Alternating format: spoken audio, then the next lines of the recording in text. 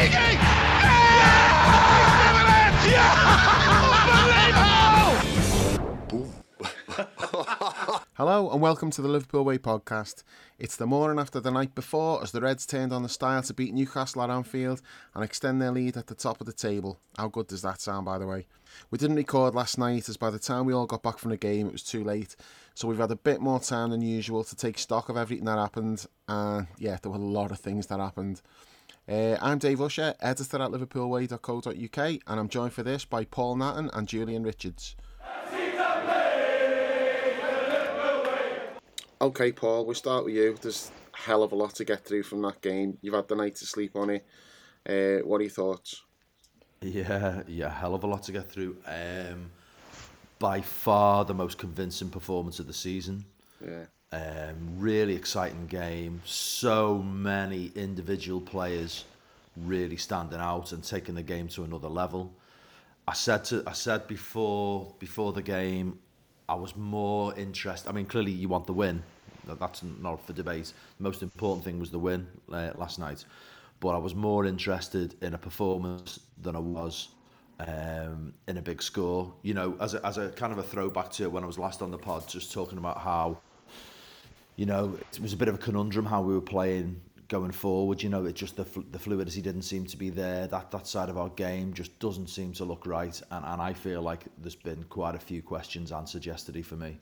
I've also felt that the significance of Anfield would start to tell at this stage of the season and potentially carry us through to a really good end to the season. How the end to the season might look, don't know, who's to say at this stage. But I feel like, you know, some of the criticism, as I said the other day, I won't go back over that, but was not right, and it was unfair. But I always felt when you're coming into the campaign, the big games, under the lights at Anfield, this is when it starts to tell. And when you get in front of the league table and you go into the new year, that's when you can get momentum from game to game in terms of the crowd. And I think we saw all of that last night as well. The atmosphere was absolutely fucking brilliant. It was exciting. There was a buzz around the stadium, you know, throughout the game. And I must admit, I did have a couple of moments where I thought, oh no, we're not going to get ripped off here, are we? And it would have been a rip-off if we not won, because we absolutely battered Newcastle. I mean, I genuinely think everyone was a little bit stunned when they got the first equaliser. The second one, I was less. I mean, I thought we'll come to the detail of it later. I think we were a little bit caught on the hop. We didn't set ourselves properly for the corner. But I think I felt more confident at that stage that we'd come back and just get out of sight. But those little blips aside, I've come away from Anfield last night thinking, no, we're absolutely serious team. We're way, way, way ahead of what anyone expected. I want to talk much more about my boy Curtis in the pod. I'm sure we will. Diaz back, Mo fucking hell. And I just looking at our big players and I think, you know, Alisson, Mo, Trent, Virgil. We've definitely got something here with the new lads coming in and offering plenty in support that could carry us a long, long way. The only question in my mind now is not so much about what we do, it's about what City do. But that's nothing we can control, really. And I'm just delighted with the position that we're in. Really, really excited about where things go from here. It was a fantastic game and a great performance and a fucking really huge win. Yeah. Jules, you got anything to add to that? The game seemed to match the sort of weather last night. Just the wetter it got, the faster and more frenetic it got, which I suppose happens when the pitch gets sodden. And then it rained so much that the pitch then started to hold up, which is why I think Jota went down for the penalty at the end, because I think the pitch held up the ball a bit. I thought he thought he didn't have the angle to be he'd overrun it. He didn't have the angle, and the pitch was heavy to strike it. Frustrating in the first half because we played so well and we created so many chances to go in with the scores like they were, and then the second half just sort of renewed vigour, which was really pleasing to see, rather than not feeling sorry for ourselves, but just sort of reapplying everything in the second half and taking the lead with 5 minutes. Then from there, I know the Newcastle equaliser did come out of nowhere, and it was a good finish from Isak. But I didn't seriously think that they would hold on for a draw, because whether it's down to their injuries or how they play or just how good we were, they never looked like they had like a full grip on the game compared to how we did. So very few negatives, lots of positives to take from it.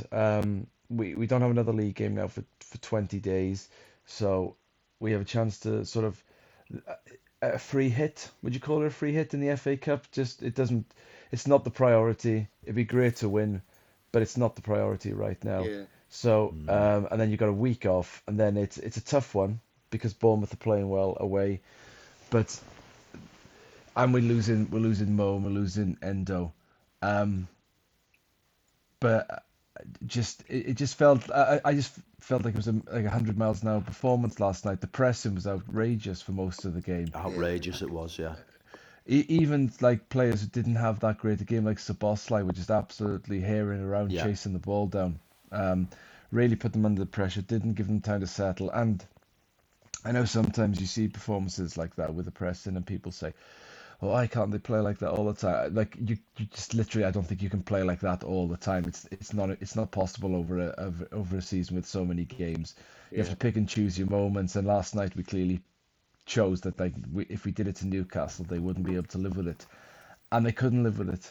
And so it proved. And the stat that I think everyone's probably seen now, I saw when I got in last night, the XG stat was like 7.36. That's just an outrage. And you sort of that you see it, then you go, it's the highest ever, and you sort of go, fucking hell, that is high. And then you sort of nod Batistuta, like, as we like to say on this pod, and go, yeah, no, that seems about right, actually, considering the chances we created and the saves the goalkeeper made, and of course the two penalties. That seems about right. So, despite the weather being absolutely abysmal, just horrendous weather from start to finish, the football was at least thoroughly enjoyable to offset it. Yeah, because the weather was so bad. And like, I'm on row 19 of the main stand, and the rain's still getting us. Like, me and John got drenched. Because since like the roof's being higher than the main stand, you're not protected, especially if the wind's blowing it in that way. So yeah, it was. If I was thinking, imagine if we'd have not played well, or even if we'd have played well and dropped points there, how miserable that would have been last night, because it was just pissing down. We got soaked before we went in, and got soaked during the game. We got soaked walking back to the car. But it was arsed. You know, we've won. We're top of the league. We've extended our lead at the top. I think like my big takeaway is something that Jules just said there. The way like the first half's brilliant for 35 minutes, and then Anthony Taylor gets involved. We'll get to that later. And then the game just kind of, it got scrappy because he pissed everyone off. Our players were like, didn't know what was going on. We lost our shape a little bit. A couple of them lost their heads. You know, Trent had to be dragged away from Anthony Taylor twice. Oh, by Canate. Yeah, twice. Quality by Canate. Once after he got booked, and then at half time, Trent was going back at him at the half time whistle, and I think it was Canate again. Yeah, it was Verge. It was Verge the second time, just dragged him away. But yeah, and so we just kind of lost our momentum a bit there with all like the shit that was going on with Anthony Taylor, and the crowds getting pissed off for him and that. But I think, I don't know, you might have mentioned it in the chat, Paul, or I think it could have been John actually. Someone said like we came out the second half and we just looked like we were like proper pissed off about like the way that half had ended, and Anthony Taylor and that. And it was like, John, I think. Yeah. Right, we're just gonna fucking take care of business here, because that was the worry for me. All the chances that we'd missed in the first half, Anthony Taylor inserting himself into the game in a negative way, and it just kind of took the wind out of our sails a bit. But like, you're thinking, how are we going to come out the second half? As we're not attacking the cop as well, because we'd been attacking the cop in the first half. All these little things which just make you think, okay, how's this second half going to go? But I just thought we came out and just dominated them. It was brilliant. And like, I think my voice is all like croaky. You can blame Anthony Taylor for that as well, because it was me just like screaming at him. Like, but I think like Newcastle actually played pretty well in the sense, I think they played as well as they were allowed to play. When like they did get a little bit of like time and space to play, they caused us problems. They're getting the ball out wide, getting in behind us, but that was only really just the last 10 minutes of the first half, and then a couple of moments in the second. But it was because I felt like, our press was just brilliant. We were swarming all over them. But there was a couple of times when, like, we maybe overcommitted it slightly. And then that Gimenez, I felt like there's no point pressing him because he's just popping it out. And then they're picking it up in space and they're turning. Like, he was able to beat the press. I thought in the first half especially, he was able to just, when we were pressuring him with, like, 3 players, like, sometimes Endo would come right forward to join in. And as soon as they popped it out, it was like, oh shit, now they can get in behind us. But that didn't happen much. And it was just when we got a little bit ragged. And then the second half, I just thought, like, there's no way that, like, the way we played in the first half, if that continued with the chances we were creating, there's no way they could hold out. That, like, even when we're missing chance after chance, eventually one's going to go in if you're creating that many. And I think it was the sheer volume of the chances that we created which has allowed us to come away with 4 goals, because you combine it with, like, not great finishing at times, brilliant goalkeeping at times, them making blocks and just general bad luck as well. All of these things combined kept the score down, because performance-wise, the performance there, like, it should have been 8. It wouldn't have flattered us in the slightest if we'd have scored 8. And, like, the XG proves that, because that XG thing is usually a lot less than, what you actually score. Like, we probably didn't have an XG of 7 when we beat United 7-0. So generally speaking, like, the XG is always lower than how many goals you get. But that wouldn't have flattered us at all.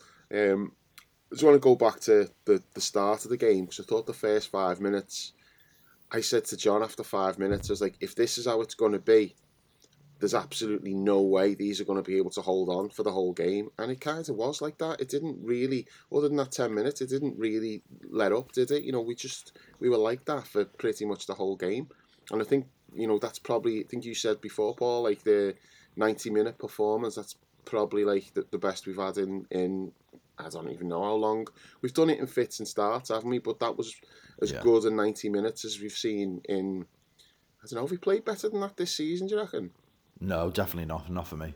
Nowhere near. Villa was all right, but Villa was pretty good, but the constant intensity and the individual peaks as well, Dave. On the day. I know they've done well, but on the day they were shit. I thought West Ham at home in the league was one of our best performances. Yeah, and West Ham in the Cup was good as well, but different intensity West Ham. But for me, the big thing about last night was it was the intensity combined with the exciting individual performances. Yeah. I mean, I'd forgotten, until Jules mentioned it there. I had a proper fucking cob on about the weather last night. I left all used by the chippy because it was freezing and soaking. I was pissed off going in. I thought, oh, this is a fucking omen. Never mind the chippy, the lucky star being closed as an omen. I thought the shitty weather's going to be. Yeah. I was soaked and cold, and I went in. And then we lost the toss. Virgil lost the toss, and that pissed me off as well. And then that was all forgotten within about a minute to kick off because of that incredible intensity that we were playing with. But for me, what elevated it further, I mean, I definitely think it's the best performance of the season, Dave, by a mile for me. But what took it further was just individuals. I mean, Diaz was electric in that first half. He was great, yeah. Absolutely sensational. And Curtis Jones, that's the best performance he's ever had in a Liverpool shirt. He is some player, I'm telling you. I still don't think it's appreciated just how high he can go. I think he can be a massive, massive player for us. He is now doing what we all wanted him to do, which is, I mean, he can play the same level going both ways. His pressing is off the charts. I think Klopp said afterwards, he's now the tempo setter. He's the one who sets the tone. He's the one who raises the press. He's relentless, absolutely relentless in the press. His positioning and his movement is so intelligent. But on the ball, fucking hell, he's got the lot. The way he glides with the ball at pace, he's deceptively quick. Yeah, you forget he carries the ball over the ground so quickly. There was a moment towards the end of I tried to look for it again this morning when I was flicking through the coverage. I wanted to watch it again just on telly. He was attacking down the right, and he was coming through 2 players who were closing him down. For about 3 or 4 seconds as he's going through these 2 players, he'd got his head up. He didn't look at his feet once as he's carrying the ball through them. Also, I think it was in the turnaround. I think it might have been for the first penalty in the build-up to that. I tried to find this as well. He pressed. He helped. He was helping Trent out, cutting out a move, an attack that was coming in just in the right of our penalty area. Trent sort of made the first challenge. He did this little sort of step over trick in his own penalty area to pull the ball away from the attacking player, span, and just fired the ball through and forward to, I think, to Endo, who then played it forward again, which led to the first penalty from memory. I think I might have got the chance slightly wrong, but just in both of those moments, you see two sides of his game which are just absolutely blowing me away. He is a sensational player, and for me, the only thing that's going to stop him being a massive Liverpool player is fitness, because he's got everything. He was fucking brilliant last night. I absolutely love him, and I hope that we can just see those levels maintained or even built upon, because he's the sort of player who could have a massive say in how the season goes, because he's got the lot. He can do it both ways, as I said. He can be instrumental in breaking it up, but he can also get you big goals and create big moments.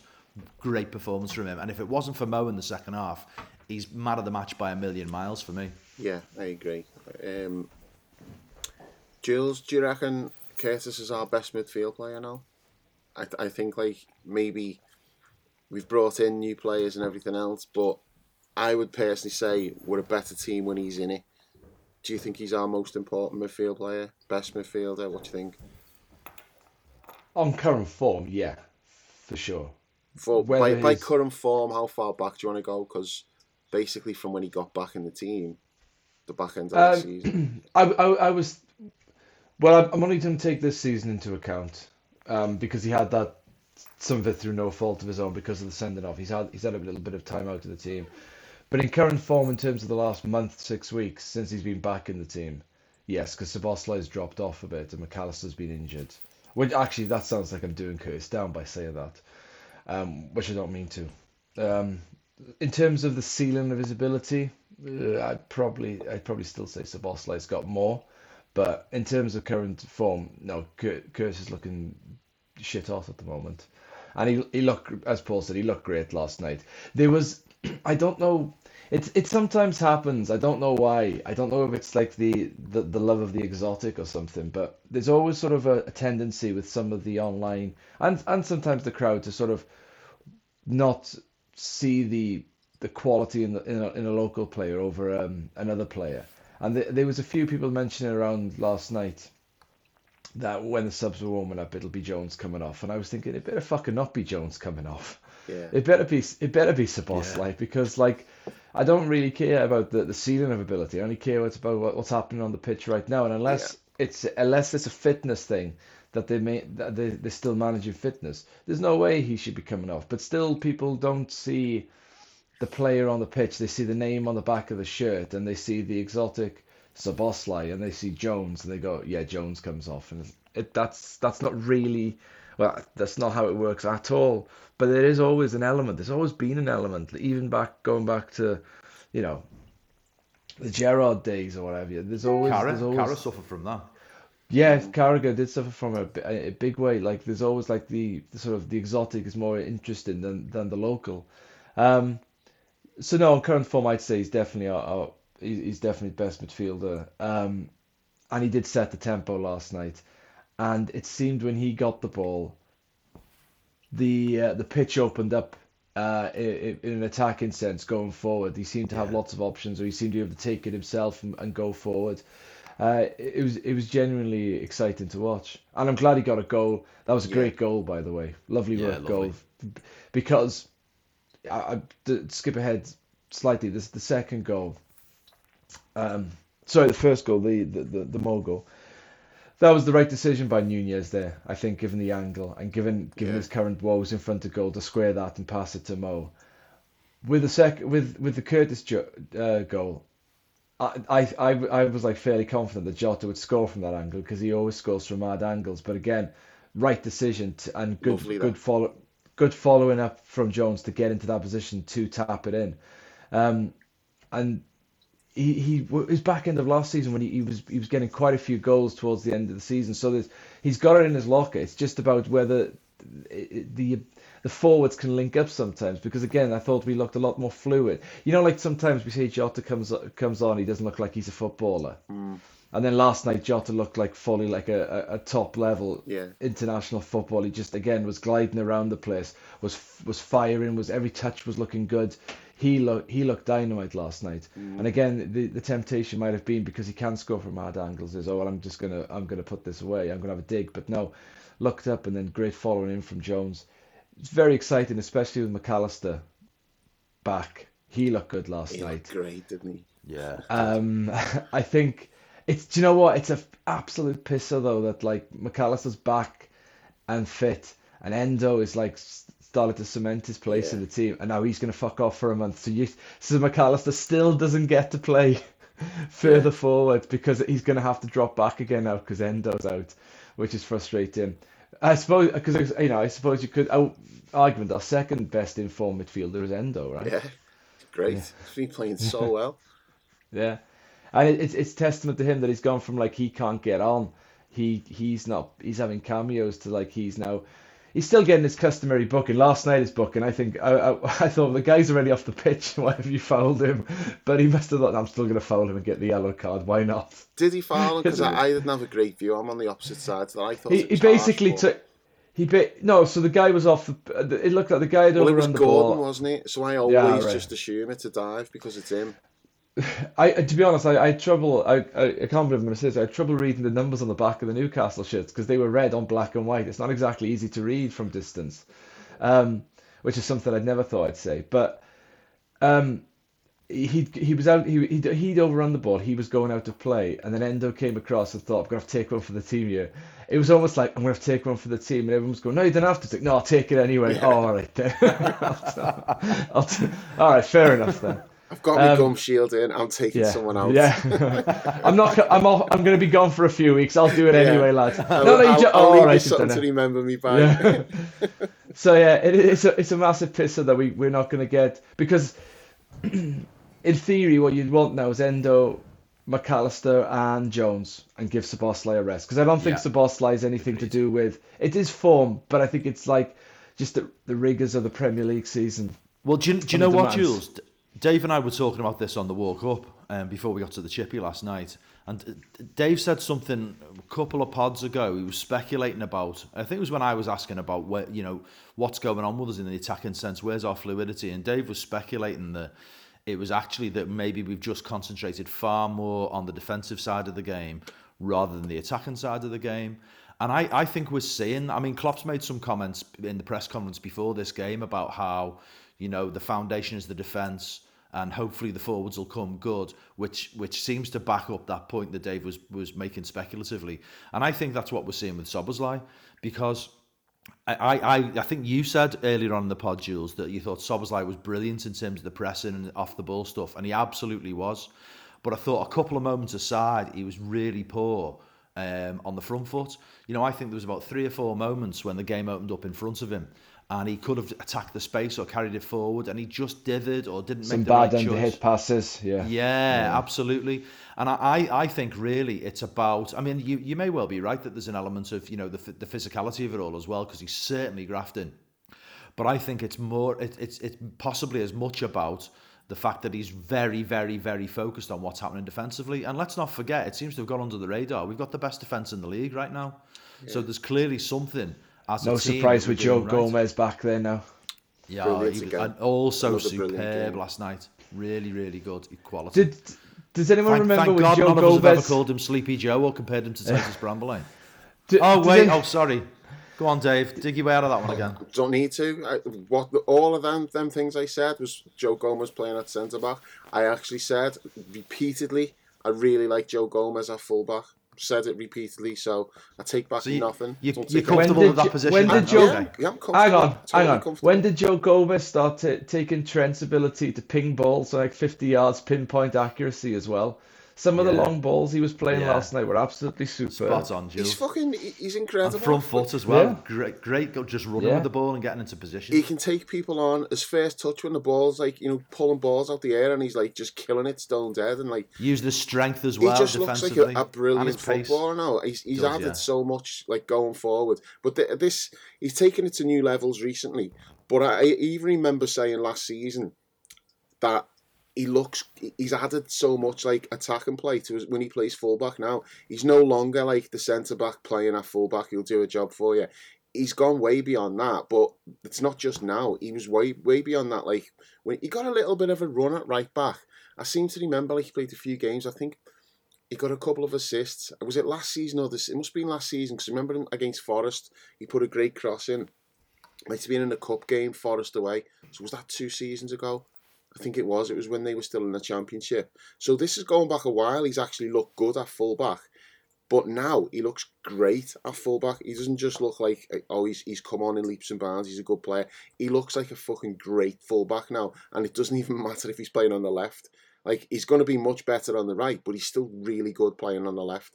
Joe Gomez has easily been top 5 for us this season. Like, all if you're saying who's had the best season, he's easily in the top 5 for me. Well, here's a different question for you. Where's Joe Gomez in terms of the best defenders in the league at the moment? Because I put him right up there. Like, I think Virgil is clearly head and shoulders. But then I'm then starting to think. I mean, I keep hearing about how amazing Saliba is. Yeah, good player. I've not seen him. I mean, admittedly, I don't watch him every week, but I've not seen him have performances where I'm absolutely wowed by him. But I think Joe Gomez, of any players in the back four, is as good as anyone I've seen. I think he's fantastic. He's been brilliant this season. He has been brilliant, but like you said, we don't watch every game from every other team to be able to. No, that's fair. I mean, I suppose what I could say though is he's definitely going under the radar. Oh, he's massively gone under the radar. Yeah. In terms of the whole league, because he's having a great season. Absolutely fantastic. He's probably gone under the radar because people assume, and rightly so, I suppose, when everybody's fit, he's not in the team. You know, he's kind of filling in. It's like, oh, he'll fill in at right back if Trent goes into midfield. He's filling in at left back because we've got 2 players out. He'll be on the bench, he'll come on. So that's probably why he's gone under the radar, because he's not like an established, undisputed first choice player. Even though he plays most games, even if he doesn't start, he usually gets on. But I just think his performances this season have just been brilliant. But no, I don't take back anything I said, because he played fullback all season and he's been brilliant, which I said I like him at fullback. Never had any issue with that. Now, if he does it at centre back and he's not making mistakes and he has like a run where he's not doing like the dopey moments where he just gets caught and stuff, then I'll be proved wrong there. But as of now, no, I don't take back anything that I said. So you can throw that at me. It was harsh as fuck. Harsh as fuck. He was playing alongside Virgil, who was struggling. It was harsh as fuck. You were right to criticise, no doubt. But Sleepy Joe and Titus Bramble was harsh as fuck, and I said that at the time. Anyway, yeah, but it's good that things are turning around for him, because he was fantastic last night, and that's been the story of his season. Yeah, and if we want to pick on thing Dave brilliant. Says, we've got Nunez's one-on-one to cover later, haven't we? I regret nothing. I take back nothing again. Je regrette rien. Go on, Dave. Give us that. Give us your French. No. Come on, Edith Piaf. No, because Edith Usher. Because I sound like a twat like you just did, so I'm all right, then. We're going to go with the elephant in the room then. We'll talk about Darwin. First of all, thought he had a really good game. No, hang on. Don't you go first. Let Jules go first, because we know what you're going to say. Let Jules go first. Go on, Jules. I think he's got to score that. I thought he didn't get the one-on-one in the first half. Yeah, he has got to score that. So agreed. In the first half, I didn't think he was as involved as like Diaz. I think we already covered. Diaz was dynamite. Mo was great second half. I don't think Nunez really got into it enough during the first 25 minutes. Then it reminded me a little bit of the Vidic Torres goal years ago at Old Trafford. Defender slips, he's through on goal.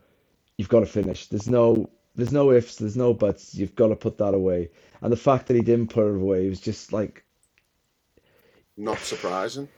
It's not surprising, and yet there's no excuse for it. You've got to finish it. I can't. It's an indefensible miss. You are paid to do exactly that. You've got to, however you want to finish it, however you want to go about. That's your choice as the striker, as the player going forward. But you've got to finish it, and he sort of bounced back a bit in the second half because it was a nice tidy assist for Mo for the first goal. Again, he could have blamed it there. He decided not to. But he does have those moments where he will defer to Mo a little bit, which is I think has sometimes hampered him when he's in his decision making because he's not sure of his finishing at the moment. He has sort of deferred to Mo, and if it's possible, played the pass when maybe he should have shot. But the angle was tight, and he had missed that one earlier. Maybe that was playing on his mind, so that was the right thing to do.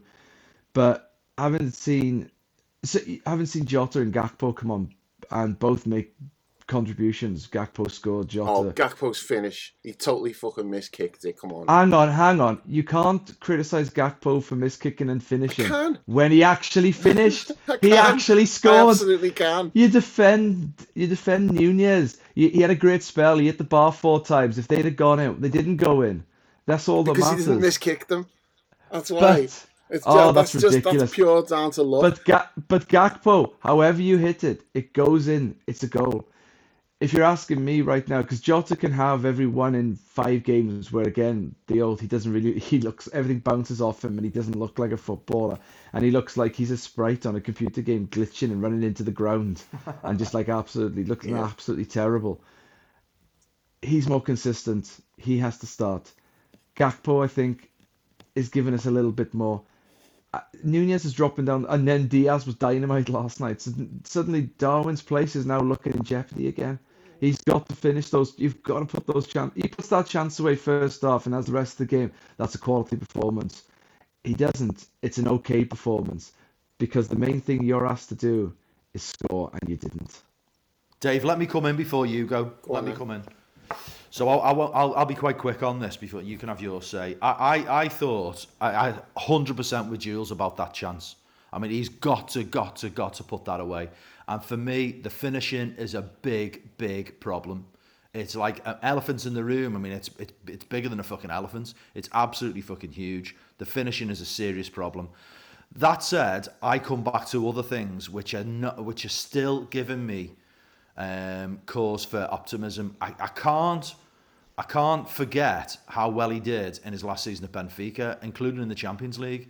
And you and I were chatting just before the pod started. We both watched that highlights reel recently, and he's scoring all types of goals from all kinds of places. Every kind of finish you want was there that season, and he was scoring them in numbers. So that's in my mind. That's definitely in my mind. The other thing as well is I'm not quite as all in on his performance last night as John was on the chat, where John said he was a menace from start to finish, but he does cause opposing defences big problems. They're terrified of his pace. They're terrified of his movements.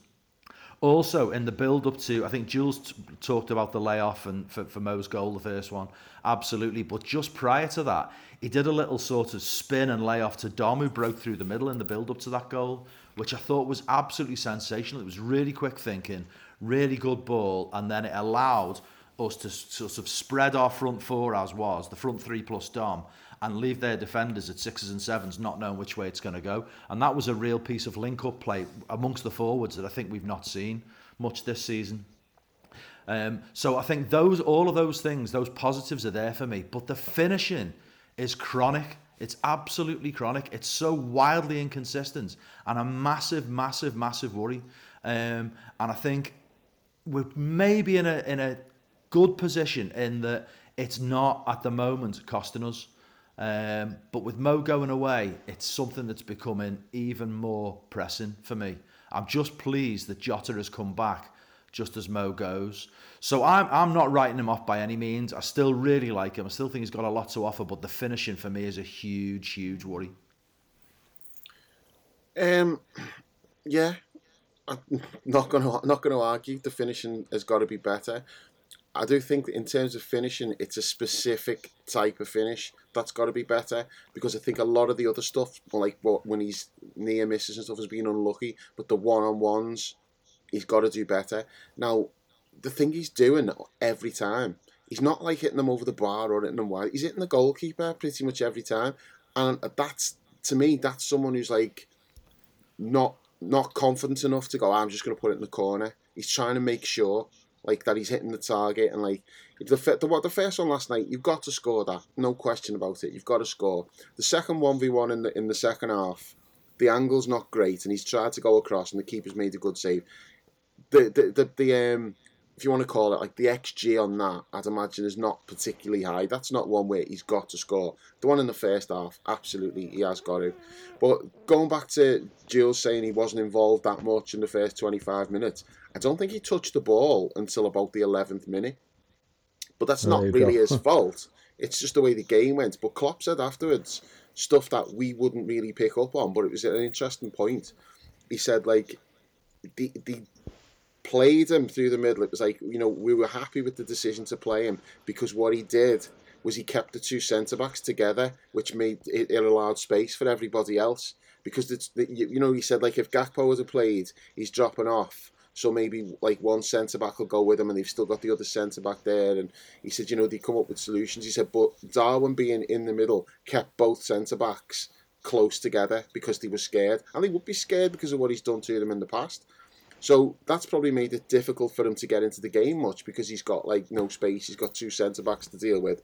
But once we started to find him and he was able to drift out wide, maybe get it find a little bit of space there. I thought he was just he played really well. And if he'd have put that chance away in the first half, people would be singing from a completely different hymn sheet to what they are. And it's fine margins. He's got to get better at those 1v1s, no doubt about it. And it is really frustrating because I don't think it's that difficult. Those chances, they are not that difficult to score. It's like, I think it'll just click and then they'll start to go in. But I don't know when that's going to be. I thought it would have happened by now and it hasn't. He's still missing those chances, which he was missing 12 months ago when people were criticising then. He's got to fix that. And it's really frustrating because I don't think it's that difficult to fix. And I'm hoping that it's just going to be, once he puts a couple of those away, it kind of relieves a bit of the pressure in those situations and he's not overthinking it then. And he'll start to go for the corners rather than just like putting them too close to the goalkeeper. But it's not a problem. It's a problem, but it's not a problem for the team as such. It's not like this massive issue that we've got because he's contributing in other ways. He set up the first goal, and all the people who say he hasn't got a brain, well, if he didn't have a brain, he would have just put his head down and just twatted that. But he didn't. His head was up. He was composed. He did the right thing. He squared it for Mo. And I'm like, yeah, that's quality. And Klopp went to great lengths. He probably over-egged it a little bit. But he's doing that because he knows the criticism that's coming his way. So he's trying to boost Darwin up. And he's saying about 99.9% of strikers would have just hit that. But, he's unselfishly squared it and that's the right thing. And that's two of the best things from that game last night was Darwin doing that and Jota doing that for Curtis. Because so often you see players just don't do that. They'll just go on their own. Jota's little ball to Curtis, like you said, Jules, he scored from mad angles and stuff. Jota probably could have scored there. There's probably a 75% chance that Jota scores in that situation. But there's a 100% chance that Curtis scores. So him just playing that pass. And it's the same with Darwin. Yeah, he could have just blasted that and it might have gone through the goalkeeper or it could have gone in off the post or whatever. But it also maybe wouldn't have gone in and everyone would be giving him shit because Mo's in the middle, totally unmarked. Well, he's just done the right thing. And so he's contributing to the team. Dave, he's doing his bit. Just on the first one, it's more important than that first one from Nunez. And again, I don't say he hasn't got a brain. Anyway, that's not the point. The point is, it's 0-0 at that moment. If he does blam it and misses, then the crowd's going to be even more like, oh, for fuck's, more on him, more stressed out about the game because the way the refereeing performance had gone and all that. It was still 0-0. So not only was it the smart decision, it was the smart decision in the context and how the game was going too. Because again, the percentages of most tapping it in from there are much higher than him scoring. And if he blams it and the keeper saves it, how does the game carry on after that? Do we get more frustrated or do we sort of style it out and still manage to score? It's difficult to know. So again, it was in that moment 100% the right decision to do what he did. Yeah, it is. It's a worry though, isn't it, boys? I mean, it is a worry. I mean, Dave, I think as I've said, I'm just basically re-summarising my previous points in that everything apart from the finishing, I'm delighted with really, but the finishing is a massive, massive problem. But you told me something before we started recording, which actually just gave me a little bit of pause for thought. Just remind us about that what you told me before. Thing. Yeah, I've seen someone had tweeted out a comparison. Suarez's first 18 months here, on Darwin's first 18 months. And I think Suarez has got one more goal from about 60 more shots and a lot more minutes. So I just think if we were doing this pod like when Suarez had been here, like, 12 months or whatever, a lot of the discussions would be similar. Now, I'm not saying he's at the same level as Suarez, because Suarez was fucking brilliant. And the only problem with Suarez in those 18 months was his finishing. But he was an absolutely incredible footballer. I'm not saying Darwin's at that level at all, but he's a good footballer. He's contributing. He's doing a lot for the team. He's involved in so many things. There's like goals and assists per 90, all of that. It's all really good. And the only reason people are getting like the way they are is because it could be so much better. Yeah. And I think it will be, but it's I'd like it to have happened already. It hasn't, but I do think it will come. The reason I find that a little bit reassuring, obviously I put it together with the way he played at Benfica, but I'm dubious about the idea that after this length of time, a player can just click. That's what I'm dubious about. That's my biggest worry, really. However, there's a prime example of how it really did click. Mm. So, I mean, I suppose that is what's given me a little bit of pause for thought. But I just have to say again, it's a big worry for me. And I think I'm just, as I said, I think it's very timely that Jota's back, because I think if Jota wasn't back and Mo was going away, I'd be really, really concerned about how we put the ball in the net. He needs goals. He needs goals. Darwin needs to be scoring goals. I think that's absolutely huge for him, and potentially for us as well, if we're going to have a chance of winning this title. You can subscribe to the Liverpool Way podcast on all the major platforms, whether it's Apple, Google, Spotify, Amazon or Podbean. Just search for the Liverpool Way, leave us a review and hit subscribe to automatically receive all new episodes. You can also head to liverpoolway.co.uk and grab a TLW season ticket for just £3 a month. There's tons of exclusive content, including match reports from every Liverpool game, weekly Premier League roundups, the TLW diary and access to the members-only forum. Lastly, you can follow us on social media at The Liverpool Way on Twitter and at The Liverpool Way TLW on Instagram and Facebook.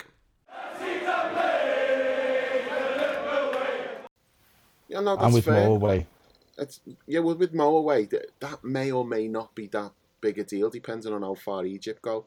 Because you said about we haven't got a league game for 2 weeks. Like, best case scenario, Mo misses 2 league games, I think. Yeah, worst case scenario though, he misses the Arsenal game. Yeah. So we've just got to hope that. I mean, Egypt are fucking dog shit, by the way. They just rely on Mo. Like, they play for 0-0s and hope that Mo sneaks something, or they win on penalties. I mean, that last AFCON, I think every match they had went to penalties. Mo's playing fucking 120 That was minutes. Queiroz in charge, wasn't it? Yeah, it was Mo's having to play 120 minutes every single game because they were just 0-0 or 1-1 and going to penalties. I think they had 3 penalty shootouts or something. Might have even been more than that. So we can do without that. We don't want him being run into the ground, but we just need them to go out early, and he only misses 2 games and get him back. And 2 league games, obviously, I'm not writing off the cups, it's still important, but we should be able to get through 2 legs against Fulham without Mo. If we don't, then that's not because Mo's not here, that's because others have not done the job. That's obvious, yeah. And, Arsenal away in the cup. I was thinking about this, like, straight after the game, because obviously, Mo's not there. And to me, the biggest thing to come out of that last night, moving forward, was Diaz looking like Diaz again. I'm like, I'd play Diaz on the right at Arsenal. I'd move him over to the right-hand side. Darwin through the middle. Do you mean on Sunday in the cup game? Sunday, yeah. Arsenal, the cup game. I'd play Diaz on the right when Mo's not here.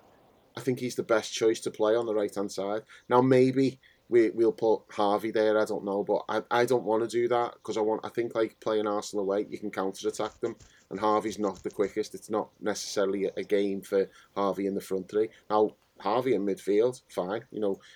I want to talk about that actually, because Harvey not getting on and Gravenberch coming on, that's mind-blowing to me. What more does he have to do to get on the pitch? Maybe it is a fitness thing, because he has actually played a lot of minutes, hasn't he, relatively speaking, even though he's not started many games. Has he though? Has he played that far more than Gravenberch? Yeah, but I mean, Gravenberch just like not long coming off an injury as well. He missed a couple of games. Like, maybe they want to start on Sunday. I don't know. I found that strange, but it's no big deal. No, I did too. I did too. Yeah. But yeah, little bit baffling. All right, let's go back to the first half then, because we've been talking for like 40 odd minutes and we've not really covered much of the game itself. So first penalty. Oh, well, we had a disallowed goal first, didn't we? Darwin runs through. He's fraction offside. Diaz scored. Nice finish from Diaz. Really unlucky from him that, like, once again he's had a goal disallowed. It's like, feels like he's had about 3 or 4 goals disallowed this season for offsides. Some of which weren't, but not going back to that one. So we had that, and then we had the penalty. I'm surprised that there's talk about, was that a penalty? I mean, I suppose I shouldn't be surprised because it's us. So you're going to have like knobheads constantly going Liverpool, all that shit. But it looked a clear penalty at the time. I don't think Anthony Taylor had any choice but to give that because it just, from where he is, it looks like a clear penalty. And then on the replays, well, there's contact. So if there's contact, VAR can't do nothing about that. Do you know what though, Dave? Then you can't absolutely agree with that. But on that point, why the fuck are we spending 3 minutes with VAR checking it? I don't know why. They're only supposed to overturn for a clear and obvious mistake. If it's taken 3 minutes to check, it's clearly not clear or obvious. Yeah. What the fuck? Especially, it's different if the referee's not seen it and they're having to look at it to see, well, is that a foul? But if the referee's given a decision, the whole clear and obvious thing is to back up the referee. Unless he's got it clearly wrong, they're not supposed to do anything. So he gives that. All they've got to do is find one angle that shows there's contact, and then that's it. Decision over. You go with what's on the field, whether it's soft or whatever. That's irrelevant. If the referee's given it, this is how they're supposed to do it.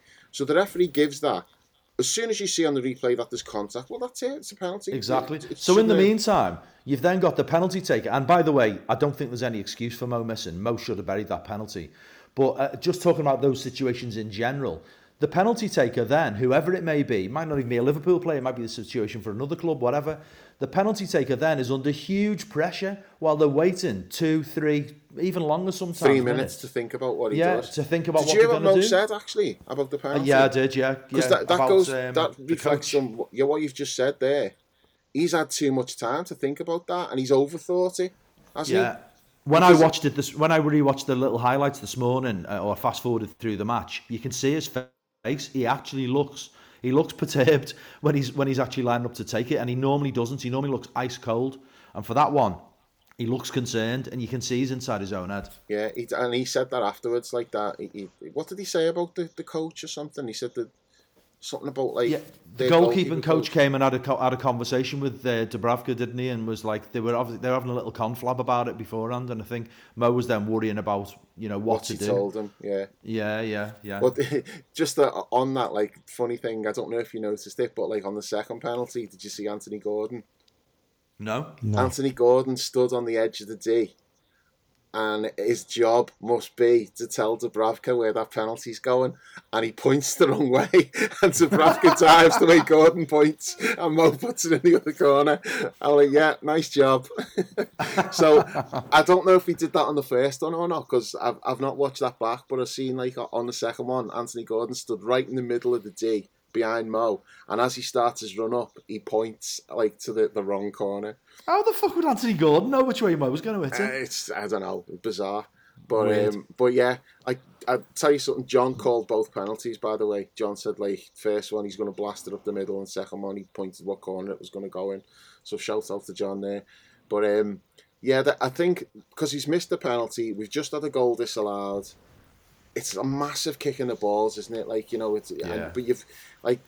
I think Klopp's problem with the crowd the other week was that when we were missing chances, instead of like seeing that as a reason to cheer more and go, yeah, we're almost here, we've got these on the ropes, people were getting deflated by the missed chances. And that was, we've spoke about, like, we think he was wrong and everything else, but that was the thing that pissed them off, apparently, was the reaction of fans to missed chances. So when we've just had a goal disallowed, and then we've missed a penalty, people could have got deflated, but I don't really think that happened. I thought, like, the crowd was brilliant, but then we did have that bit of a dip after that, which I just put that down to Anthony Taylor.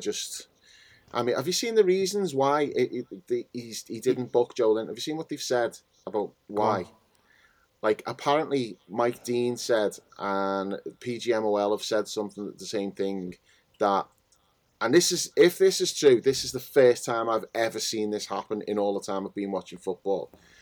They're saying, like, if a player is pulled back to stop an attack and an advantage is played, it's no yellow card. Like if he kicks him, if it's like a dangerous foul, they can go back and give a yellow card. But if he's pulled them back, it's not a yellow card. I've never heard that before. I've never ever seen that in my entire life of watching football. I've never seen it. That was the clearest yellow card you will ever see. Yeah. And it's from that's where he lost control of the game. Yeah, he did. He did lose control. Because then he doesn't give a foul on Diaz, and Diaz gets booked for protesting. Yeah. Now, Diaz protests because of what's happened with Joe Linton. There was about 4 yellows, wasn't there, in that period? So Trent got booked for, like, Endo gives a foul away and Trent says something and immediately the card comes out at Trent, and that's when Trent went at him and Canate had to drag him away. Because that all stems from him not booking Joe Linton. The whole thing, everything that happens after that comes from that one fucking scandalous decision. Like, he's literally the only person in that entire stadium that does not see that as a yellow card. And of course, Joe Linton then gets another booking second half and should have gone off. Of course he does, because we were saying this at half time. All that did, him not booking Joe Linton, just gave Joe Linton a free pass. He would do the exact same thing again. If we have another counter attack, there's nothing stopping Joe Linton just grabbing one of our players or chopping them down and taking the yellow card, because he's got away with the yellow card, so he can do that. So that's all that decision did, was just gave him a free pass. It's like he's got, and Gimenez is another one. The two of them get away with murder every week. It's like they've got the diplomatic immunity card that fucking Fernandinho passed down to Rodri. It's like they've got a photocopier of it as well, and they're just showing it to referees. Can't send me off. No, you can't do it. They get away with murder. But, like, that decision just riles up everyone in the ground, and then our players are pissed off about it. Diaz gets fouled by Joe Linton, doesn't get a free kick. Diaz is pissed off, not because he didn't get the free kick, that's part of it, but it all stems from that. So we end up getting 2 players yellow carded because he makes that unbelievably shit decision. Do you know what I think feeds into that as well? Because he played the advantage and then the game carried on for a bit, everyone expects the booking to come. And the longer it goes on, you go, oh yeah, and he's going to have to go back for the booking. Yeah. Definitely. And then the game stops and nothing happens. And it's just like, whoa, that's massive build-up and eruption. I just thought he'd forgot. But Mo was straight there, and a few of our other players, and they were telling him, they were like, hang on. And it's like, no, if he had forgot, he's just been reminded. But he hadn't forgot. Yeah. It's this interpretation. And, like, I think Henry Winter tweeted out, like, the passage from the rule book or something, and saying, like, this is what they're saying about why that wasn't a yellow card. Well, okay, so that rule exists, and technically he's followed that rule. Why have we never, ever seen that before in any game? Yeah. It's mad. I've never seen it. It's like, it's a fucking horse collar tackle. It's a 15-yard penalty in the NFL. Yeah. It wasn't just a little tug of the shirt. It was like, I'm fucking taking him down here. It was totally cynical, yeah. Just unbelievable. And then the one against Canate that he was booked for was horrendous. He could have. It was Canate, wasn't it? I think it was Endo. Was it Endo? No, sorry. No, I was sure it was Canate. He went right through him, and he kicked up half the water on the pitch as well at the same time. It was. I thought it was borderline dangerous, that one. It certainly should have. It was Canate. Yeah, he did in the second half, but that's because he's got a free hit, isn't he? Yeah. To be fair, I don't think he makes that tackle if he got the yellow card earlier. And that's why he should have had the first one. Yeah, I know. That was dangerous, but I don't think that's a case of like, oh well, that would have been a red, because I don't think he would have done that. He was just taking advantage of like the free hit that he was given by not getting that first one. But like, if that's the rule, and I'm not saying it is because I've never seen it before, but if that's the rule, I don't want the advantage. I want you to fucking stop the game and book Joe Linton. I don't want you to play the advantage in that situation. We did not get an advantage. I know we were on the attack, and yet maybe we could have scored, but no, I would rather you stop the game there and then, because it's not like it's on the edge of the box and we're clean through. It's like on the halfway line. Stop the game and give him a yellow card. But, I mean, the right thing to do is play on and then give him the yellow card. But what I'm saying is, if that's not what they're going to do, if that's this rule interpretation that they're all going to follow now, and it'd be interesting to see if that happens again, because I've never seen it before, so let's see if it happens again. But if that's how it is, I want the booking, I don't want the advantage. Do you know, on the just while we're on Taylor, I've just got a question for you both boys, because I'm not exactly clear about what happened. Do you know when Diaz got booked? Did Taylor stop the game to book Diaz for dissent? Because Diaz was fouled, clearly fouled in my view, He went nuts because he didn't get fouled. And then Taylor blew the whistle and booked Diaz. Can you do that? I don't What know. was he stopping the game for? I'd have to watch that back. I don't know. He did. He blew the whistle and stopped the game. And I don't know what he stopped the game for. Diaz got the card, I'm pretty sure, for dissent. Certainly Diaz didn't foul anybody. He didn't kick the ball away. Diaz got fouled. Yeah, because he didn't stop the game for the foul, like for the foul on Diaz. Yeah, exactly. It was really there, weird. And I don't know. He blew his whistle and then walked back and gave Diaz the card. Yeah, and I was then worried about, is Diaz going to say something else after getting the card? Yeah, Taylor definitely lost control for those. Yeah, From that moment, that Joe Linton one onwards, he totally lost control of the game. And it's staggering it's such an easy call to make. It's just genuinely like, I mean, I didn't know about that apparent, like, that he's following the rules or whatever. As I say, I didn't know that at the time because I've never seen it before, so why would you know that that's what the rule is? But, like, all I could think of, and when I'm watching that, I'm like, there is absolutely no explanation for this other than he just wants to be a twat and he's like, wants to rile up the crowd. Because it made no sense. If you'd have gone, like, in that Newcastle end, showed them that incident, stopped the game there and then and went, is that going to be a yellow card? Every one of them would have gone, yeah, he's definitely going to get booked for that. Like, even the most biased person in the world would still say, yeah, that's a yellow card. It's the most obvious yellow card. I mean, he definitely loves being the centre of attention, doesn't he? He's a right busy bastard. On both the penalties, did you see how he got everything set? He got everyone out. And on both occasions when Mo was lying up, he walks back towards Dubravka to say something else. It's almost like he just wants to be the centre of attention. Quite a few of them are like that, aren't they? Yeah, they are, yeah. Why can't we just have my boy Kavanagh at every game? That's going to come back to I know it is. Giving him my he's going to get the Man City City game. He's going to get the Man City game, Dave, not just you. Yeah, it's going to be Man City at Anfield, and he's going to have the fucking worst game of all time. I just feel like that really just for 10 minutes or so it ruined the game. It got everyone's back up. So I've got like no voice today because of that. Trent could easily have been sent off because Trent had lost his shit completely there. He got booked because he gave a foul against Endo, and the crowd's all like totally like baying for blood because of what's gone on before. And then he pulls the yellow card out, and initially I'm like, has he booked Endo for that foul? Because there's nothing in it. And then I was like, he's not looking at Endo when he does it. And I'm like, okay, it's Trent. And Trent carries on going at him. And all I could think at that moment was like a couple of weeks ago, Lewis Dunk with the same fucking referee. And Lewis Dunk got like a decision given against him, and he got a yellow card, and he went, you fucking bell end. Then he got a straight red after that. And I'm like, Trent, don't do it. Like, I don't know what Trent was saying to him. You know, hopefully he didn't call him a fucking bellend because you know we've seen what that does. But I don't know what he was saying. But like they had to drag him away, and even after he'd been dragged away, every decision that after that, like Trent was still going towards Taylor. And do you know the worry for me was his body language was very aggressive. Trent's wasn't it? Like leaning in, yelling. Like properly trying to get into his face. It was just, it wasn't good. Trent's body language was like mine. I was just standing there going, you fucking baldy mank twat. Fuck off, Taylor, you baldy mank bastard. It was just like a good 5 minutes of me just like screaming that. But no, I just think he ruined the game for like 10 minutes, and thankfully half time came and we were able to just regroup then because we put that behind us, and you know, it didn't cost us in the end. And, you know, it's funny because, like, you look on Twitter and all you're seeing is fans of other teams going on about, like, oh, look, 2 penalties and, you know, referees favouring Liverpool since that Tottenham game and all this. I'm like, fucking hell. It's like 2 penalties that any referee in the world is going to give because when you look at the replays and it is only, like, the slightest of contact and that, he's not seeing that. For everyone in the ground, like, you're looking at that and going, oh, yeah, it's a penalty.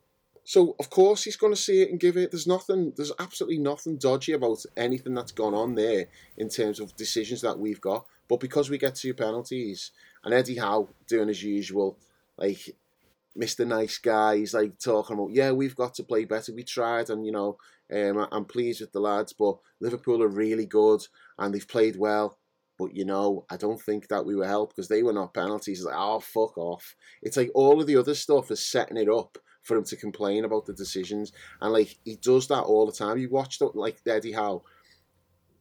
He complains about decisions, but he does it in a way that he doesn't look like a moaning bastard. Whereas you've got some others, like Dyche will just come out and his first thing will be, he'll say, I don't know what the referee's thinking there with that. Eddie Howe's just a lot more subtle in the way he does it. But it's Eddie Howe's a disciple of the Prince of Snide, isn't he? Yeah. He had that little period that he went to Atletico Madrid, didn't he? And spent a little bit of time there. He's and an ever since Evertonian then, as well. So what is he? Yeah, he's an Evertonian. That explains even more. Mm-hmm. Yeah, so I mean, his teams have been far more cynical since he had that period at Atletico Madrid. I tell you what, though, I had no problem whatsoever with Newcastle's approach to the game last night. No, true, actually. Compared to last season, I didn't think they were time wasting at all. Joe Linton only went down twice in the first half. Like, keeper wasn't dwelling on the ball either. No, there was none of that. I didn't have any problem with it. And even like, you know, Joe Linton's foul, no, that's not on him. He's just like tried to stop a dangerous attack. I've got no problem with him doing that.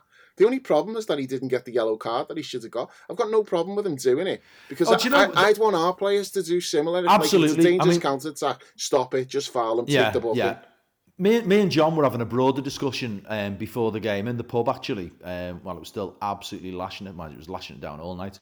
But in the pub, we were talking about this idea of, you know, teams deserve this or deserve that, or, you know, we deserve better than that result because of the way we played, or other teams don't deserve anything because they play a certain type of football. I have got absolutely, and John was saying exactly the same thing, teams can come and play however they want. I've got no problem with that. There isn't a right or a wrong way to play football. They can also go physical, they can cheat, they can do all of that. The thing for me is, there's only two things that concern me. One, how do we react as a team? We've just got to beat what's in front of us. And two, how does the referee deal with any of the cheating? So for me, that's the pertinent issue there. It's about how the referee deals with the situation. I've got no problem at all with Newcastle doing whatever they want to do, and certainly Joe Linton. My issue is not with Joe Linton as a player. It's about the referee not booking him the first time round. My issue last season, I had big issues with what Newcastle did, and Joe Linton especially. The time wasted. 7 times he went down injured. My issue is the referee needs to deal with that. Yeah, if that's who they want to be, that's up to them. But the referees, there's laws against that, and the referees have to apply those laws, and they weren't. That was what was bothering me. They took it to extremes. You expect a certain amount of that, and it's understandable, and you're like, okay, let the ref deal with it. But they took it to massive extremes. Whereas last night, I've got absolutely zero problem with anything that they did. I didn't think they came and shit housed the time. There was none of that. It's fine. Just a quick point here, because listeners are probably thinking, like, let Jules have a say. Jules has been gone for like 10 minutes. He's in work, so he's just nipped off to get ready, and I think he's going to come back on before he leaves for work. So it's not just us. Like, we haven't just jibbed him out the chat. Yeah.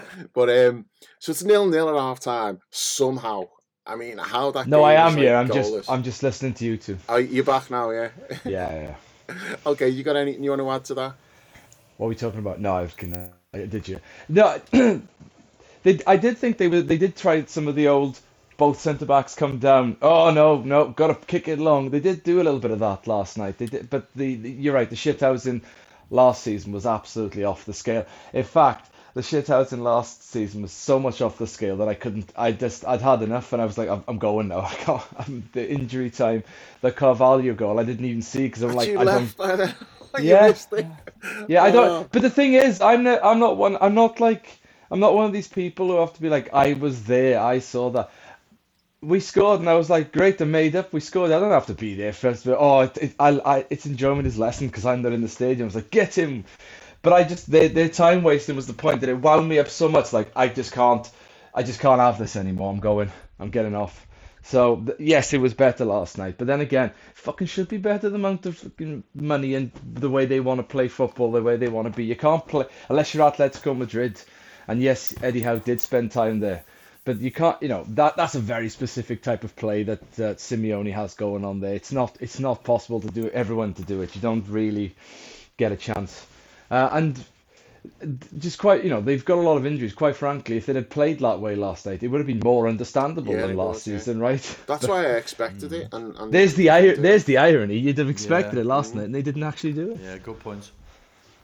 I don't think they've got as many injuries as like it's being made out. They have had loads of injuries, but they've got quite a few players back now. And that team that they put out was like not that far off the best team. That was a good side, I think. Yeah, I didn't think it was strong side. A depleted team. Can I just say on as well, Isak's finish was very good. He's a good finisher, him though. And when he scored that, I mean, Dave might not have thought, but I did think, fucking Darwin's finished like that. Oh no, I thought, I didn't think that. I thought, all the knobheads now are going to be like, why can't Darwin do that? That was, I swear to God, that was what I thought when that went in.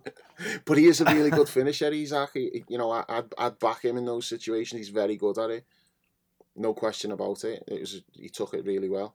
I thought that little prick Anthony Gordon was really good in the build-up to that as well. I thought, he did well to... I mean, you could quibble that we should have closed him down a little bit better, but I thought he danced through Trent and whoever it was, Dom, trying to close him down. And then the early ball through. My only maybe consideration around that goal is Virgil just being in two minds as to whether to hold the line or not. But even so, it was still a great finish. You've beaten the best keeper in the world from that angle there. I sometimes can't really lose too much sleep over that. Sometimes people just write the old Chris Kamara goals on Sunday. Every goal is a defensive mistake, and not just like, well, that's just a good finish. Sometimes, yes, there are things you could do better. He did get through quite easily, but you've still got to finish, and it was a quality finish. Yeah, I do think Virgil's got to do better. They've either got to play him offside or get closer on the run. Yeah, it's unlike him to be. It's unlike him to wobble like that, wasn't it? Yeah. That's not very Virgil like that. Touch off, yeah. But it happens. It's only a slight mistake, and most of the time you get away with that. But he didn't because the lads took the goal really well. On Anthony Gordon, I tell you what, I was really surprised by. Why the fuck was he playing him against Joe Gomez? Yeah, and then as soon as he moved him to the left, they scored. Because he does that run. I would have thought right from the start, you'd put him in the space where make Trent either play right back, or if Trent's in field, then Gordon's got space. But he plays Joe Linton out there and plays Gordon on the right. He never got a fucking kick against Joe Gomez. And then the second he goes to the left, they start giving us problems down that side. Although Trent largely did play right back, didn't he? He didn't come inside very much. Yeah, he was definitely more of a fullback, but he said that himself, hasn't he? Sometimes, if that's where the space is, that's where I'm going to play. He just goes where the space is, where he can get on the ball more. So obviously that was a game where he thought, I need to stay wider. But I was surprised that they kept Anthony Gordon on the right hand side and not the left. And then it was only they made that change, didn't they? They brought Almiron on and then switched him over. But Almiron, Newcastle fans fucking hate him. I thought they loved him. I thought he was like a cult hero and that. And he's been trending on Twitter a few times recently, and I've clicked on it to see. And all it is Newcastle fans saying how bad he is, and he's the most one-footed player in the league, and all this. I'm like, look. And he's got a stupid fucking face as well. He looks like a worm with eyebrows. I've always said that. Him and Jesus, the pair of them. Jesus just looks like he's got a bad smell under his nose the whole time. He's permanently got that expression. But Almiron, the Newcastle fans have turned against him big time. It's like, what? Now you're in the top half of the table. You're like, he's shit, fuck him off. When he was like your big hero when you were in the bottom half. But he gave us a few problems, but thankfully, he just had no quality at the end of it. That Almiron, because he got in a couple of times, didn't he? When the game got a bit stretched. Yeah. But, so it's 1-1. Then I think one of you said earlier about what a shock that was against the run of play now. Because I just thought once we got that first goal, it was like a big sigh of relief. Okay, we'll steamroller them now. Yeah. And Klopp said that, didn't he? He said, we just got, we were too relieved after we scored and then we conceded. And then he's like, we get to 3-1 and then same thing happens again. We switch off and then it's 3-2. But when did we make the subs? Was it 1-1 when we made the subs? I'm not sure. Or had we got to 2-1? Who got the second goal? No, it was 2-1 because Curtis it looked like he was going to get subbed after he'd scored, but he'd just gone across to the touchline for instructions. So it was after that. The subs came on after 2-1. It was 2-1 and then we made the subs because I thought we because Jota played the pass. Jota so was involved, the subs had been made. Yeah, it was so it must have been 1-1. Oh, it was McAllister who came on then. McAllister came on after. No, he came on after that. Yeah, it was. Yeah, he came on when we were at 2-1, I think, didn't he, McAllister? Wasn't McAllister he was the last sub to be made, wasn't he? Yeah. Subs definitely happened after Jones scored because he went across and it looked like he was going to get subbed, but it was tactical instructions. Yeah, that was the McAllister one, yeah. Yeah. Oh, so okay. So it was 1-1 when the triple change was made. Yeah, that's right. Yeah. See, I thought we went a little bit too early there with the changes. I thought we were playing well, we were creating chances. I was surprised Diaz went off. Very surprised he took Diaz off. Well, I would have given it another 10 minutes. And if you're making a change, then okay, Jota for Darwin, make that, because Diaz is really having a big impact.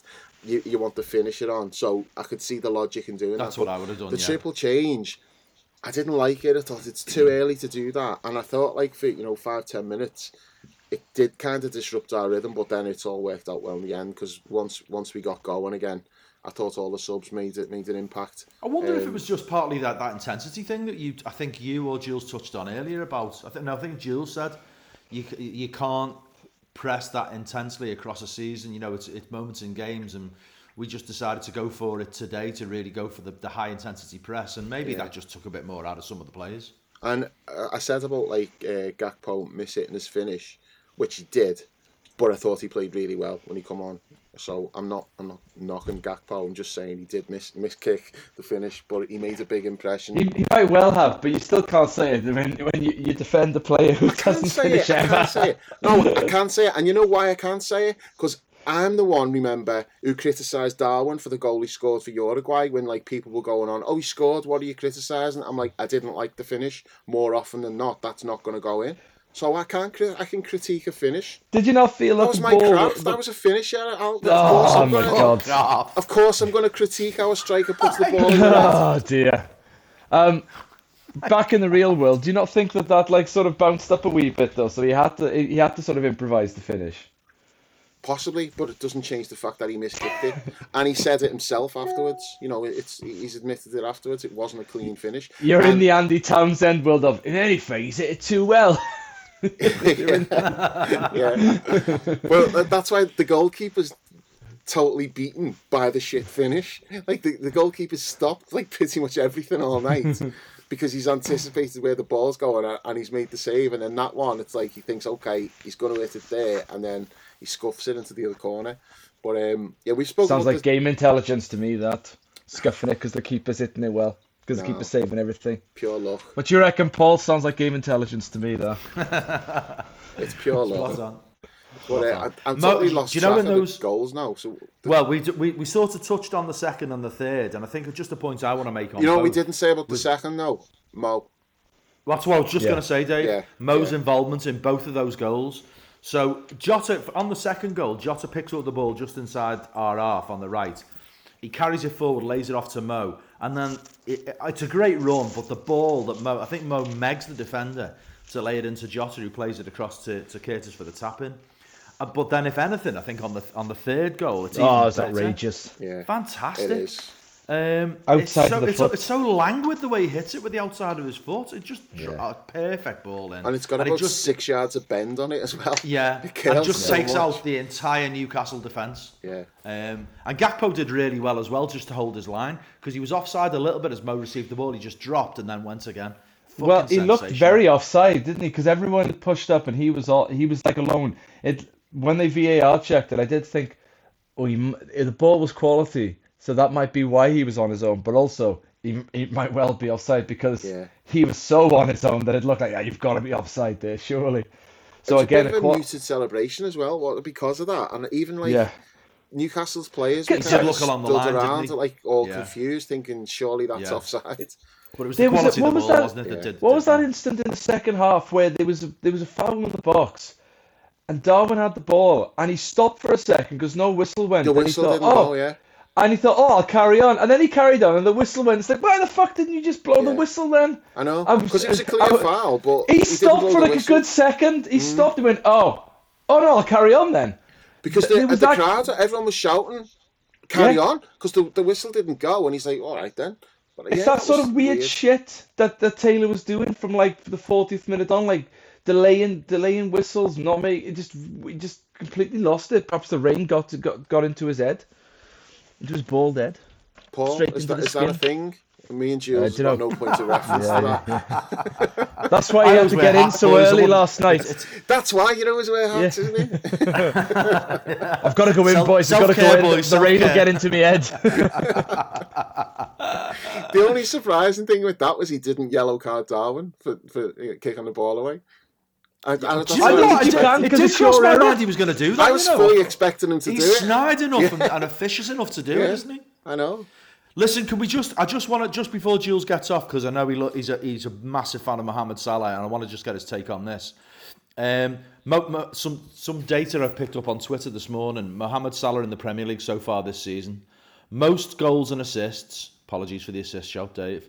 Most expected goals and expected assists. Most shots on target, most big chances scored, most big chances created, most open play chances created, most touches in opposition box, most goals, most assists. Fucking hell. What a player.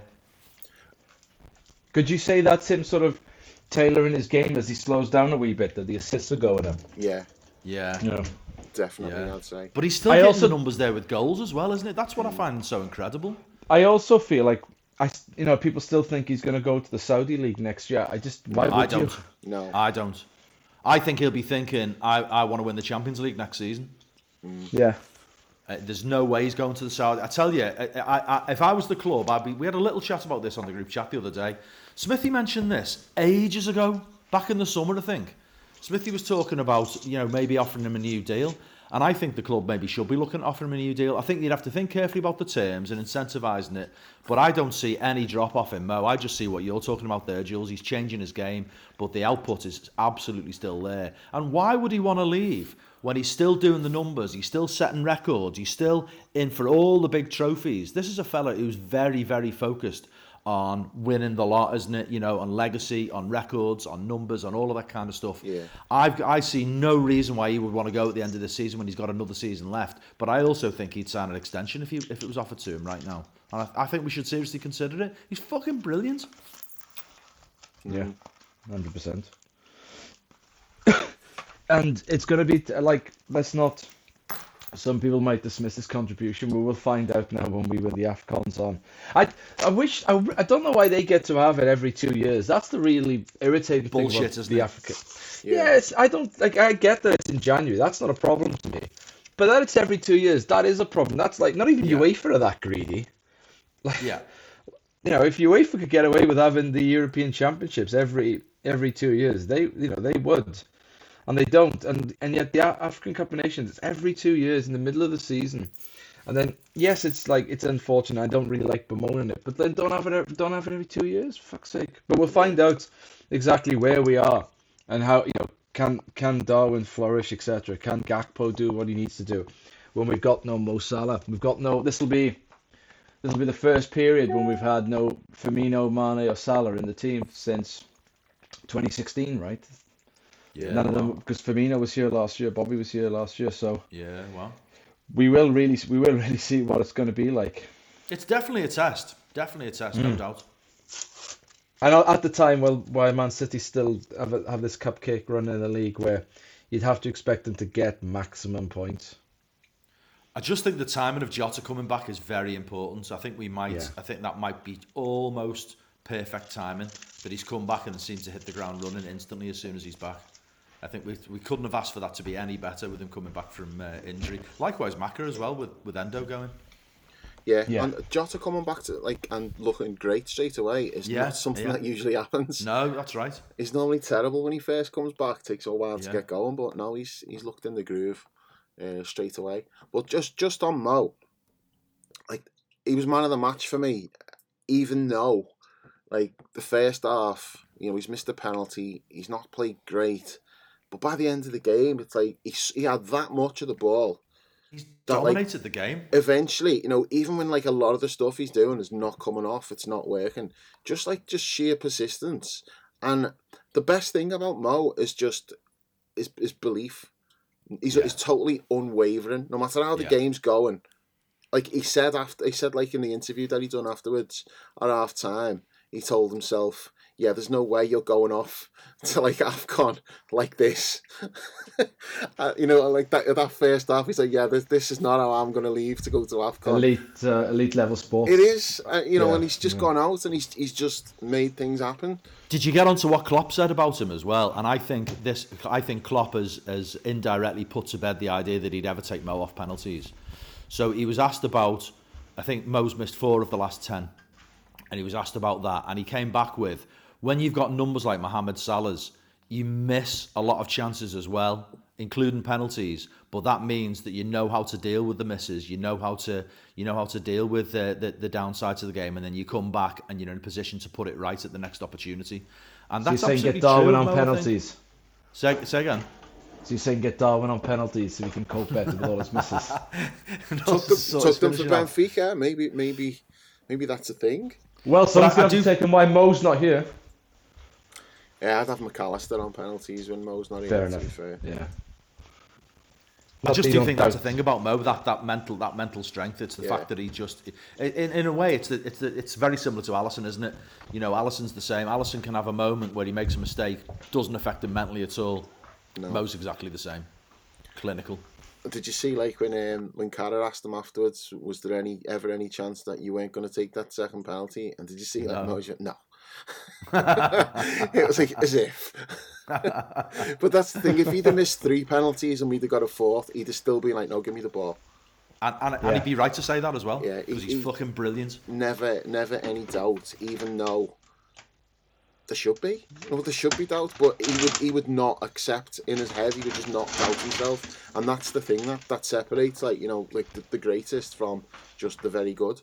It's just that, like, total belief. Like, whatever sport it is, if it's basketball, the great players always want the last shot. They're like, give me the ball, I'll make the shot. And the others defer to them. And it's like that with Mo. But the 2 passes, like, he's not getting the assist for Curtis's goal, but the pre-assist. Yeah, there's no stat for that. But I know I take the piss out of assists and all that. Not Mo's. Mo's assists are nearly always proper assists. So, he's not taking... Apart from that one I said, and you went, that's not an assist. Which one was that? And I said nearly always, so I covered myself there. But no, they nearly always are proper assists. So, it's he laid it off 5 yards, didn't he, to someone who blammed it in. See that, but those ones are not really assists. But most of the ones that Mo has are like legitimate assists, which is why the numbers and like I think it's 27 goal involvements in 27 games. So it's outrageous. I think it's like 18 goals and 9 assists, something like that. But it is a relevant stat. He's not padding his stats with like corners and stuff like that, like your boy Trent. Trent shot in that first half when he shouldn't really have. Was that a shot though?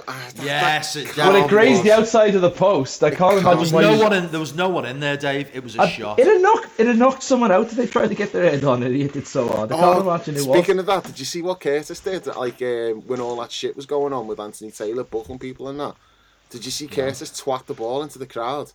Yeah, and then apologise. Yeah, he didn't. He wanted to hit it against the boards because he was pissed off, and he got a little too much height on it, and it just fucking flew right into like the 3rd or 4th row. And then he spent like the next 30 seconds like just apologising for it because it wasn't what he was doing. But yeah, he just fucking blammed it right into the crowd from like point blank range. On that, I've got to go, boys. Yeah, nice one, mate. Nice one. Good stuff. Take it easy. Yeah, speak to you later. See you later. So are we up to the Newcastle? Yeah, we're up to 3-1, aren't we? Yeah. So I don't know about you, Dave. On that corner, I just thought we weren't ready.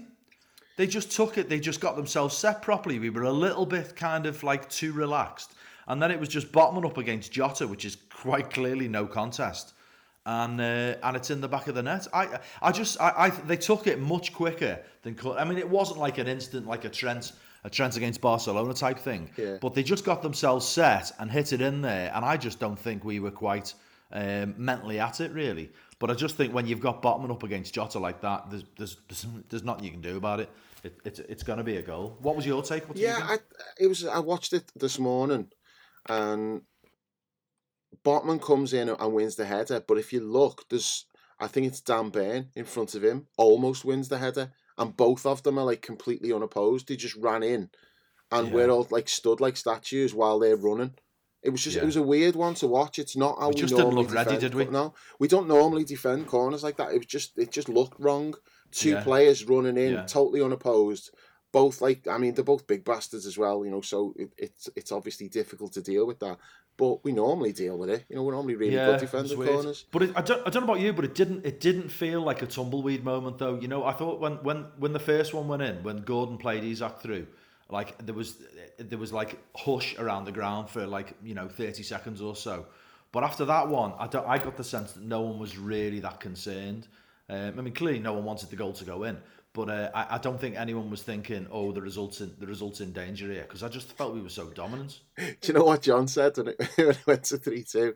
He went, "If I could guarantee you, like he says, if we could guarantee this, he said, I'd want it. Like I'd want them to get back to 3-3, and then I was like scoring like the last kick of the game and have another 4-3 against them." He's like, and I was like, no, I wouldn't want those like few minutes of anguish. Even if you tell me this is definitely how it's going to go, I still don't think I could cope with the anguish of it going to 3-3. Yeah, that would have felt different. 3-3 would have felt different, definitely. Yeah, but no, I wasn't particularly worried. I didn't think that they were gonna get back to 3-3. I thought we'd just either score again or we'd just see it out, and we did score again. I don't know if Jota deliberately went down, or if he couldn't help it and he was tripped up. I don't know. The only thing that I'm pissed off about is that he didn't score, because we'll never see that McAllister pass again.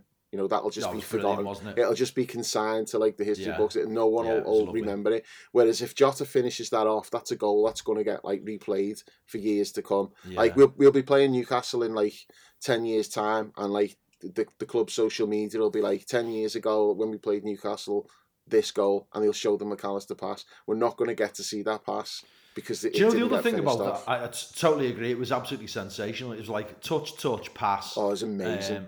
Do you know the only thing that that pissed me off a little bit about the coverage there, and is because I didn't see it in the moment. You couldn't see it from where I was in the cop. I wanted to see the timing of Jota's run. He looks miles offside, doesn't he? On the replay? Yeah, and you don't get to see how he times his run, because he's about 5 yards clear by the time the ball comes to him. Yeah. And so clearly they must have looked at it. He must have timed it really well, but you don't get to see that, and that's a skill in and of itself, isn't it? To anticipate the pass coming and to time it right. I think he's in his own half when he starts to run, but I need to see it again. Well, I wondered about that, but he just seems so far into their half when he picks it up. Yeah, in real time, that's how I remember it, was he'd started to run in his own half, but I don't know, I'd need to see it again. But when all the replays I've seen of it has just been the camera's on McAllister, he plays the pass, and then like they pan left, and Jota's like fucking miles offside. Yeah. But he wasn't offside, but like the pass is just exquisite, isn't it? But wonderful. Again, Klopp said about that, like Pep Linders had said to him, we've got to get Maka on for his passing. The way the game had opened up, he's like, no, we need Maka on for this passing, and he comes on. It was another quality outside of the pass as well, wasn't it? Like Mo's, like another one showing real class there. Yeah, it was absolutely gorgeous. What a pass! Just fucking it might be a better pass than even some of the ones we've seen from Trent this season. It was definitely ridiculous. Up there. Yeah, ridiculous. Definitely up there. And for me, it's about how early it's his awareness of Jota and how early he decides to make the pass. There's a little scramble for the ball just outside of the edge of our area. With two other our lads were in there, and he comes out with the ball. It's touch to go around the player, and then instantly, he doesn't even seem to look up. It's almost like he sees it with his peripheral vision, or he's already aware of it, and then hits the pass. Fantastic. Yeah, it really was. So the penalty, it was a weird one to watch. Like, without seeing any replays of it, just purely my view at the time, it was weird because it didn't look like he was touched at all, like from where I was. But you just go, well, he must have been, because there's no way he's not going to just tap that into the empty net. And I think that's what the referee's got to be thinking as well. You see that and go, well, he's got an open goal. He's not just going to go down with an open goal. And it's not like a tight angle or anything. It's a straightforward finish. So he must have been fouled. And then you see the replay of it, and it looks like it's minimal contact. It looks really soft. But if you're running at full speed and your ankle gets tapped like that, and that's the foot that you're about to plant on the floor to set yourself, I don't think like he's got time to think, oh, I'm going to dive here. I think that's very wet pitch as well. Very loads of water on the pitch. I don't think it's a dive, because why are you going to dive when you've got an open Agreed. goal? And especially if you're Jota, you're a really good finisher, you're going to back yourself. That's an open goal. No striker is going to turn down an open goal to try to win a penalty for somebody else to take. Do you know what I'm also not into, Dave? Is this shit that we're getting now from Gary Neville, and I think Mike Dean was piping up on there as well. He had Mike Dean on the coverage as well. He needs to fuck off. With all this shit about how he had ages before he went down. He didn't. Talking about yards and steps and all sorts. What the fuck? You're watching it in slow motion. It's a fraction of a second between being touched and hitting the ground. The foot that gets touched. The foot that gets touched is like he's got his standing foot, and then his other foot gets touched. And that is his next step, is with the foot that's just being touched. Throws his balance. And that's when he goes down. And because I come out the game and people saying, oh, he's took 2 steps and then he's gone down. I'm like, oh, that doesn't sound good. And then I watch him, like, he doesn't take 2 steps at all. He doesn't even take 1 step. The next step that he's going to make with the foot that got clipped by the goalkeeper is when he falls. So if he dives in that situation with an open goal, that would be just absolutely staggering to me. And as I say, people are, I think, like, when it happens as quick as that, he hasn't got time to weigh up all the situation. People are saying, yeah, but he maybe didn't like the angle and he thought the ball was running away. He's not had time to weigh all of those things up. Agreed. And then decide, oh, I'm going to go down. That happens like so quick that all you can assume is he's knocked off balance by that.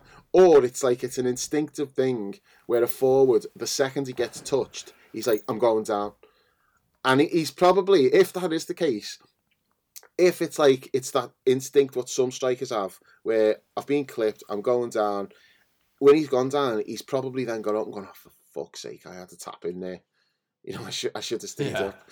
But either way, as soon as there's contact, you know, it's a penalty. The referee gives it. All VAR can do is look and see, yeah, he's touched him. I've got no choice but to give that. So I don't know why it's like... It's a clear penalty. I don't know what people are going on about. I keep saying I don't know why. I do know why. I know exactly why. I know exactly why. It's like what you said. Gary Neville sets the narrative there. And it's the same thing happened with... was it the Palace game? And the commentator was fucking going on and on about some bullshit thing. And then all of a sudden, that's the narrative that everyone's talking about afterwards. Commentary teams can set the narrative like that. If they said, oh, both of those are clear penalties, you know, there's nothing to see here, there wouldn't be anywhere near as much of this. But like they just reinforce the views that people want to have. So fans, do you know, the journalists in the ground that way. Do the journalists in the ground in the press box, do they obviously get the feed of the game in front of them as well as having the game, you know, they can obviously see the whole pitch. Yeah. Do they get the Sky, is it the Sky feed with the commentary, or are they just looking at the pictures? I don't know. Because it does seem sometimes they seem to pick up these narratives, and sometimes they seem to refer to what the commentary team has said, although occasionally you're not sure, because some papers send more than one journalist to cover the game, don't they? They might have one of the big boys, and they might have like the journalist for the specific team, and you're not sure whether everyone is actually at the game or not. I doubt they have sound on. I doubt they're not watching with headsets on and stuff like that. But I definitely agree with the point you just made there, that like it just seems like the narrative is set by the commentary, and the papers go with it, and the pundits afterwards on Twitter go with it. Yeah. Questions in the press conference. That does set the narrative, there's no doubt about it. Yeah. But it's laughable that like people are like talking about that as though it's a thing in a game when it was like the biggest XG since like in this country it was like the biggest one that we've had in this country, I think. But it was also I seen a stat somewhere that I think it was like the 4th most since they brought that in, and that's worldwide. That's not Premier League. It was like the 4th most ever. I saw that. Yeah, that's how dominant we were in that game. But I mean, you're talking about like Darwin. It's a massive problem with the finishing and all that. I don't think it's specifically just him. I think it's a general thing in the team. We're having like 35 shots a game, and like we're struggling to win games cleanly because we're not turning the amount of shots that we get. We're not turning it into the goals that we should. But I do think that that's just one of those blips that you get from time to time. I mean, I think some of that is about the long range shots, and I think, but again, I'm more than happy with the long range shots. I've got even because I just think you need to keep teams on their toes. You need to vary it and change it up. If it opens up, hit it. Don't force it. But if it's there, then definitely, because we've got players who can do it. There's only Yeah, and you don't want opponents to think there's only one way of playing. You know, that you're too predictable, that you're never going to take a chance like that on, so they can just stay in the shape. You want the defence to have to push out sometimes, and that creates space in and of itself, doesn't it? Yeah. So if you hit a long one and the defence and you know the opposing defence doesn't come, next time they're going to come, you might choose to do something else. You might lay it off. You might play a little ball through. It creates space. If anything that is less predictable is fine as far as I'm concerned, and that will inevitably affect, you know, some of the shots on target which were not converted, and you know, and ultimately the most important thing is the league table. You know what I mean? We're top of the league. I know. I mean, the forwards have scored 48 goals this season. Like from 5. Fucking hell, 48 goals. Yeah. After what, 20? Is that 20 games now? I'm not talking in the league. This is at all competitions. Oh, okay, yeah. But yeah, 48 goals so far. So I mean, thanks to John B for that. Like he keeps, every time one of the forwards scores, there's a WhatsApp there. Like he's added to the tally. So although, can we trust John B after his faux pas last week? How's that for French? His forks pass last week. Yeah, so I mean, I do think like we're over-analysing things and you know, stressing out over things like because it's not perfect. Yeah. But you know, we're top of the league. None of us expected us to be here at this stage, and I don't even think you can say like we're there through. It's not like a fluke that we're there. I mean, we could be further clear. I mean, we obviously lost the game that we shouldn't have lost. Yeah, it's the only game we've lost. Yeah, I mean, the draws, you could say the only thing, I mean, you could say the draws is maybe a question, but I mean, look at the defence. I think I said it before.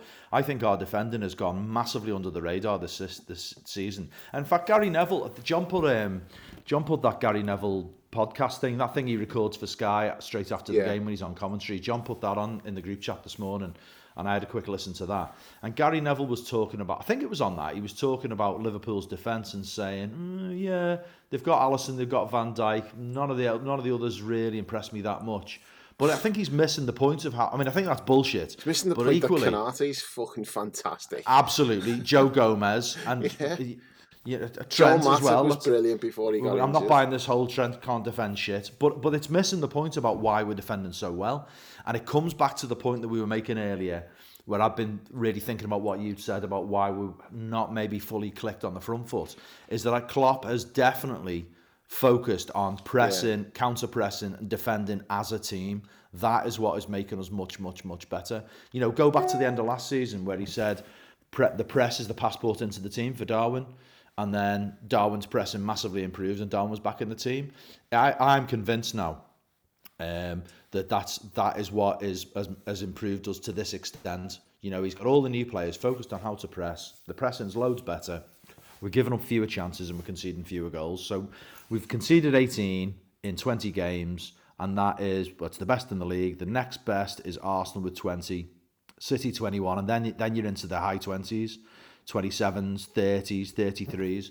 So we're comfortably the best defence in the league at the moment. What about goals scoring? Where are we now? So goals scored was second best. So City are on 45, us and Villa 43, Spurs 42, and then again you're dropping down to Arsenal 6 behind, and everyone else then is Brighton 38, Newcastle 39, but lots of others are much, much further away. So a goal difference 25. I mean, City looking ominous with some of these figures. So top scorers, second best defence, goal difference 24. Ours is 25. We are 5 points ahead of them, but they've got a game in hand. And I think the thing for me about the City is that the alarm bell that went off in my head about City is not that I dismissed them in any sense really. But I thought, they've had a very wobbly first half of the season based on what they came off last season. Which they often do. But they were, 2 points better off at this stage than they were like this time last year when they won the treble. And that is a little bit ominous. But, you know, if you were to offer me this position, I'd have absolutely snatched your hand off for it. And, you know, City are the favourites, rightly the favourites. they should be the favourites. I'm just more than happy we're in this position, and I really feel confident now that we're serious competitors for the title. I think City are likely to win it, very likely to win it. But I think if you finish above City, definitely you'd be champions. Yeah. And I think we're in. We couldn't have asked for a better position than this, could we? At this stage of the season, no way. I don't think. No, and to your point there about concentrating on the defence, and maybe to the detriment of the play in the final third, possibly. Maybe it is that, maybe it's not. But the one thing that we do know is we get better in the second half of the season. We always do. Yeah. If we get through January, yeah, January's always shit, isn't it? January's always and it's usually because AFCON's fucking showed up, isn't it? Like every 2 years, it's like we've got to deal with that. But and we don't deal well with a couple of weeks off either. I think you said that the other day. we really lose don't. a bit of rhythm. Yeah. But thankfully, it's a lot of cup games in January rather than... I mean, if we had like 6 league games in January, you'd be concerned. Yes. But we haven't. So we just need to get through that. And just win. I'm not bothered about performances in the league games. We've got one miles away. You said about being bothered about the performance against Newcastle. Yeah, totally agree with that. I think we needed that performance. We got it. While Mo's away, Endo as well. I don't, it's laughable. Like a few months ago, if someone had said you're going to miss Endo when he's away, no one would have really thought that. But he's been fucking quality. I love him. Yeah. I really love him. He's so easy to root for, isn't he? There's just something so endearing about him. Yeah. And like even last night when he come off the pitch last night, he's dead serious, isn't he? He's just like a proper serious pro. Like he comes off the pitch and he's like, Verge goes over to him and Trent goes over to him and then Klopp gives him a hug. But he's not coming off like laughing and smiling and all that. He's just got his fucking game face on all the time. He doesn't take for granted where he is, does he? No. He fully appreciates where he is and who he's playing for. You think where he was. I think he's 30 years of age and you think last year he's in a relegation battle in Germany. But he's not overawed by it either, is No. he? So he's I think he's very mindful of the fact that fucking I'm playing for Liverpool. We're going for the Premier League title here and playing with world-class players. But equally, that hasn't got under his skin or got into his head either. That's what's impressive about him for me. He plays like he plays like what he is, a mature, experienced pro who knows his own game. He knows what he can do and he knows what he can't do. But that's not to say either that he plays within himself. He doesn't. I mean, some of his forward passing is really quite ambitious. Yeah. He's prepared to take things on which you wouldn't necessarily expect of someone with such a modest career history. No, he's impressive. He's definitely impressive, and I think that seems to be the consensus view amongst Reds. Certainly at the match now, I think everybody accepts he deserves his place in the team. He's played really well, and he is a Liverpool player. Yeah, I think the fact he was in a relegation battle in Germany is not a reflection on him. He could have quite easily been playing for a Champions League club in Germany.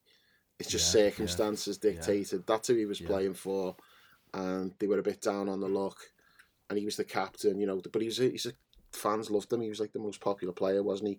That always tells you something, like when the teams, like when the fans are gutted that player's leaving, that always tells you something about that player, that he must have something that fans relate to, and we're seeing that, aren't we? You can see exactly why their fans will have absolutely loved him. He is. There is something. They're not the same players, but there is something reminiscent of James Milner about him for me. He is ticking some James Milner boxes in the sense that is just the way he conducts himself, his professionalism, that understanding of his own game. Flying into tackles. Yeah, and also the fact that he's a little bit underestimated by people. Although nice to see Milner getting big love off the Brighton fans and the Brighton social media accounts over the last week or so. But yeah, it's almost like James Milner made way for James Milner Mark II in some senses, in terms of the character, in terms of the professionalism. Yeah, he's been brilliant, Endo. Far exceeded anything I think any of us expected. And I when Klopp talks a player up, it's not bullshit.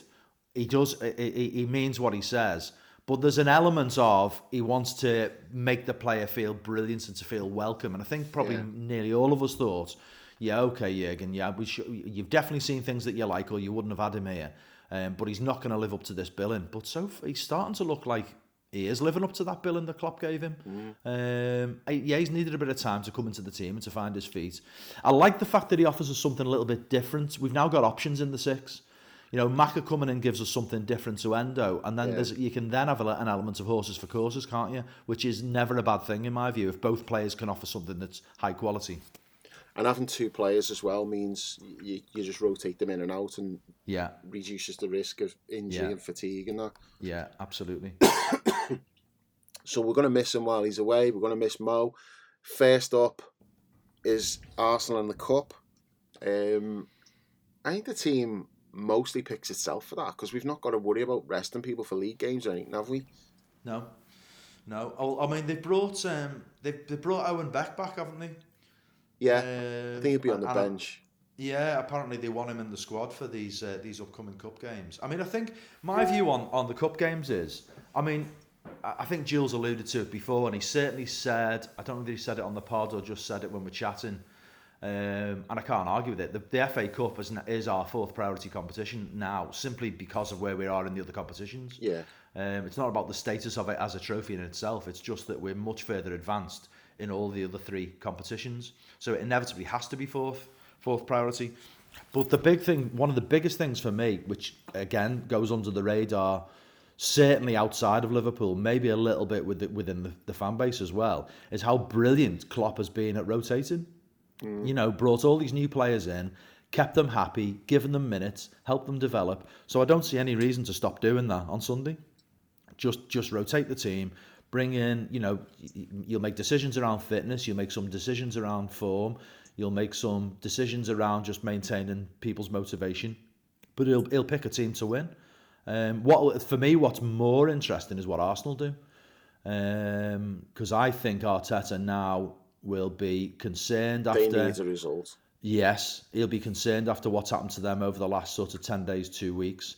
And you know, just on them a little bit, I mean, I guess we do need to go back and talk specifically about what team we'll pick.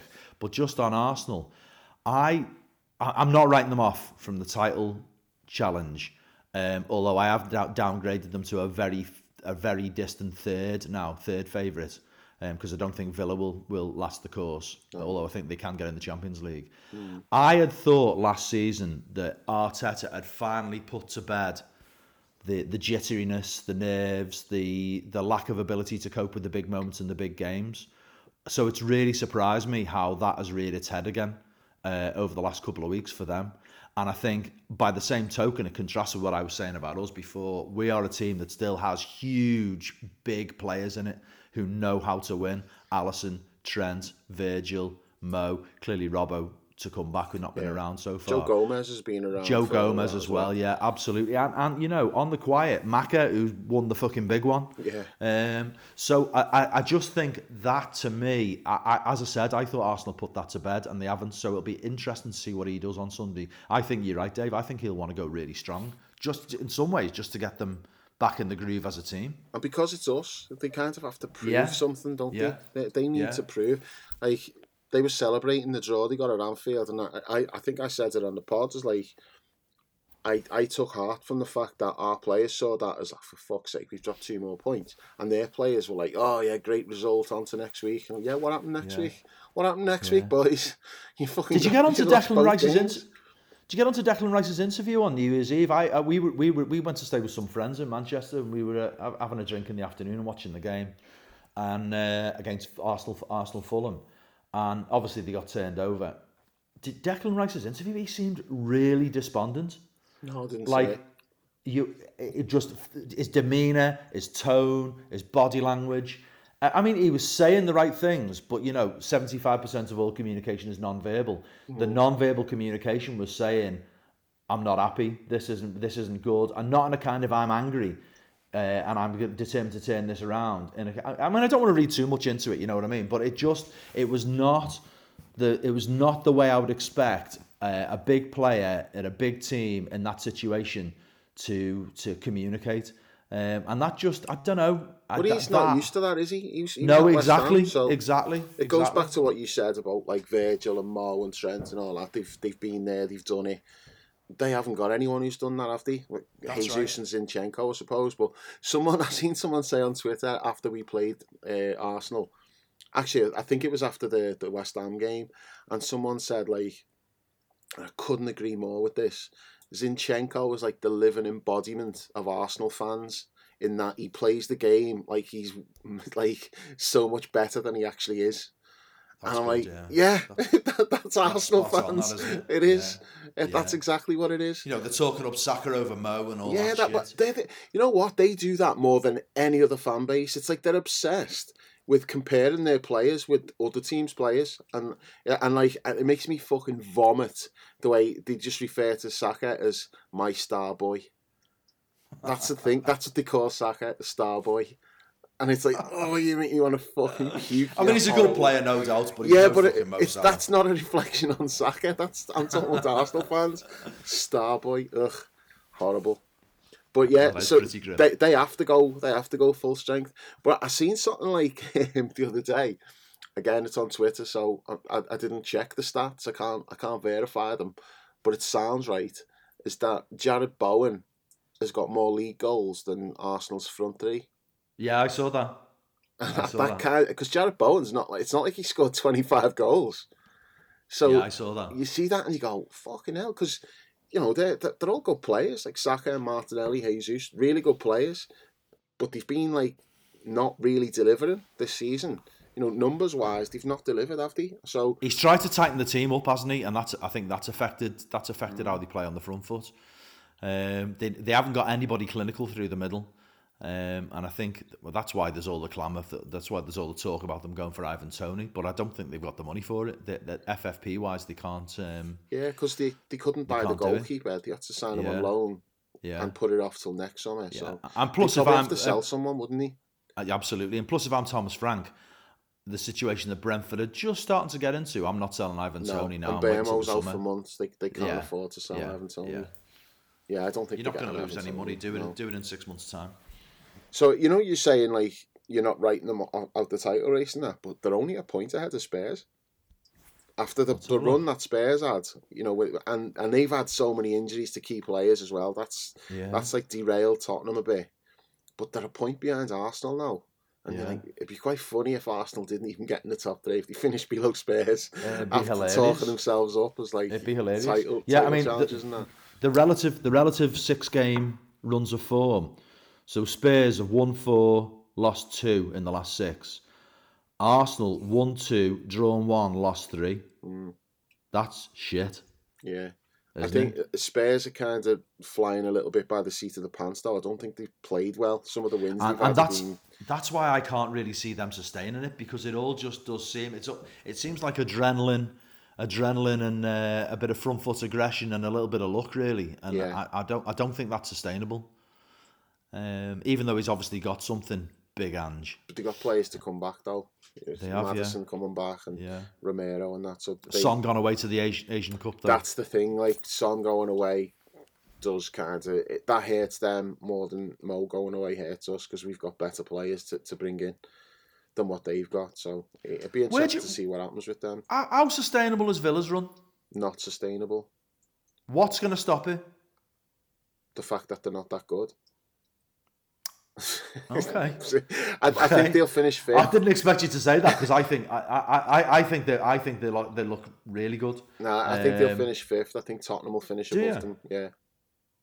I think unless they can get above Arsenal and like, knock Arsenal into 5th, which again would be fucking hilarious. I mean, especially because of the Unai Emery factor.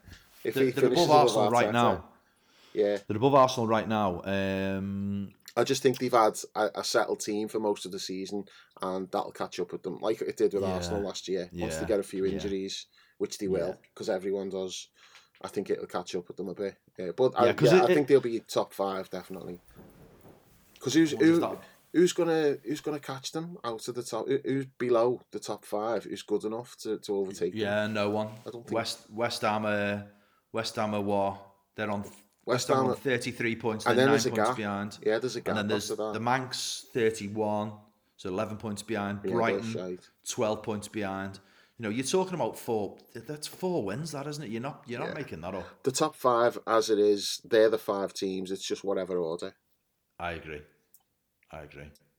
And West Ham is 6th, but I think West Ham are a good team. But I think with them staying in Europe, that'll eventually some of the league results will suffer, so I don't think they can And make a push for it. And for me as well, it's about Moisey's record against the biggest sides. Although, did you see finally got one in his entire career? How many that games was just is incredible. It? It's like 80 something, like 82 games against mad. like the big four. I don't know, it's just hilarious. But yeah, he finally got one against Arsenal. Yeah, brilliant. So go back to the team then. What are you picking? I suppose Queeve. Really? I think Alisson will play because it's Arsenal. What? Right. See, I'm not thinking so much about what I do as I'm thinking about what I think Klopp will do. All right, let's go with what I would do. I still think he'll pick Alisson, but yeah. Okay, Alisson, Trent, Virgil, and Quansah.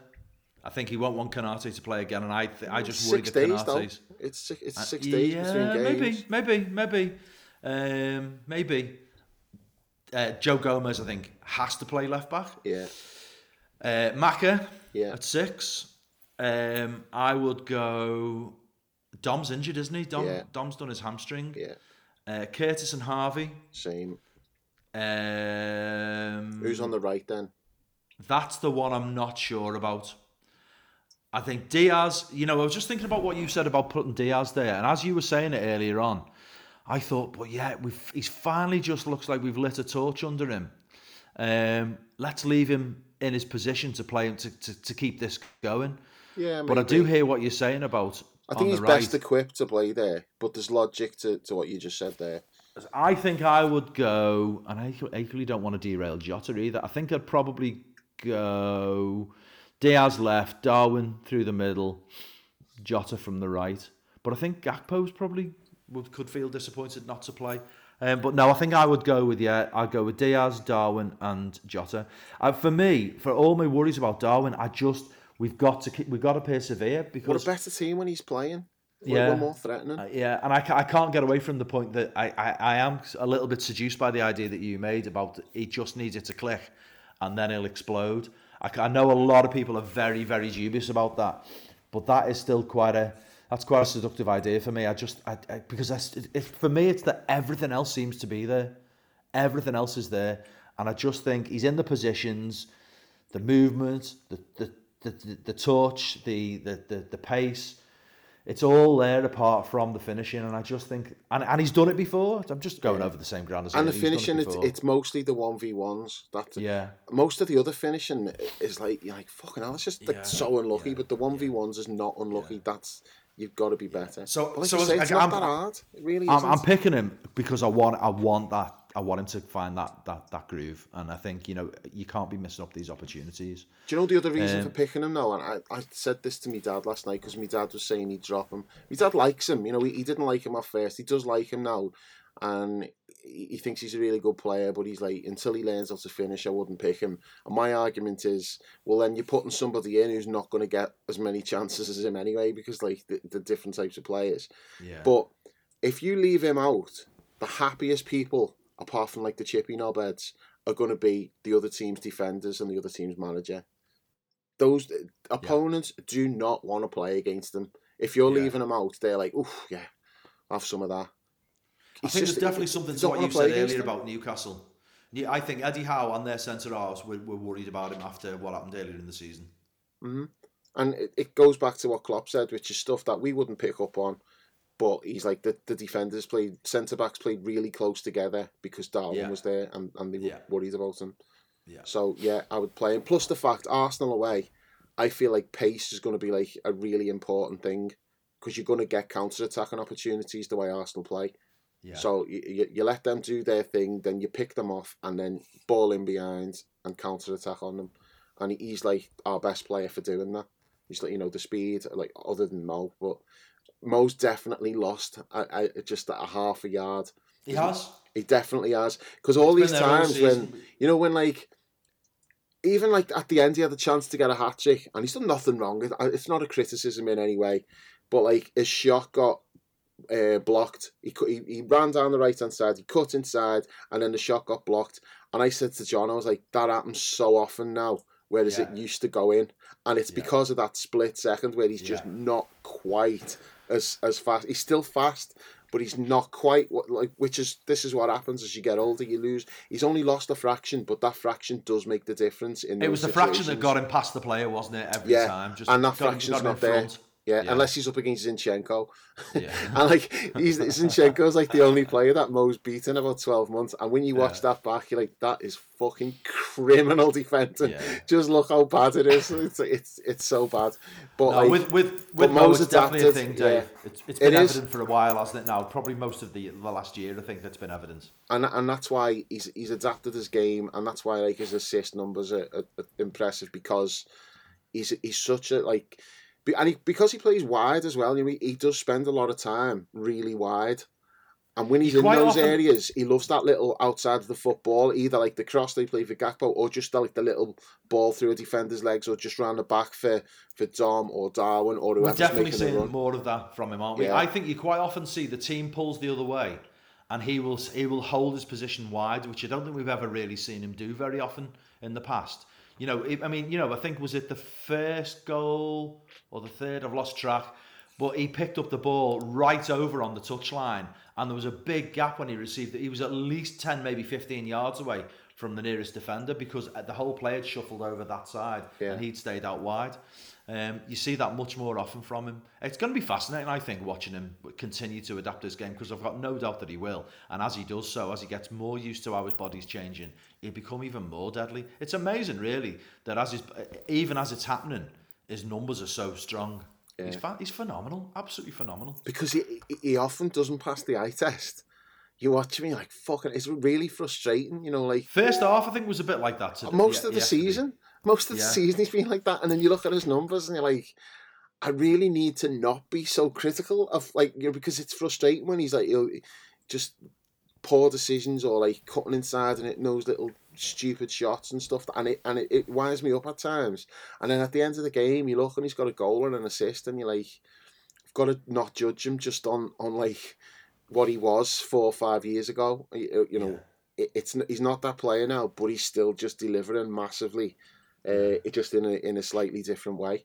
And I thought we had so many good performances against Newcastle, but Mo's man of the match, just because outrageous quality on the two passes. Just as you talk, I totally agree.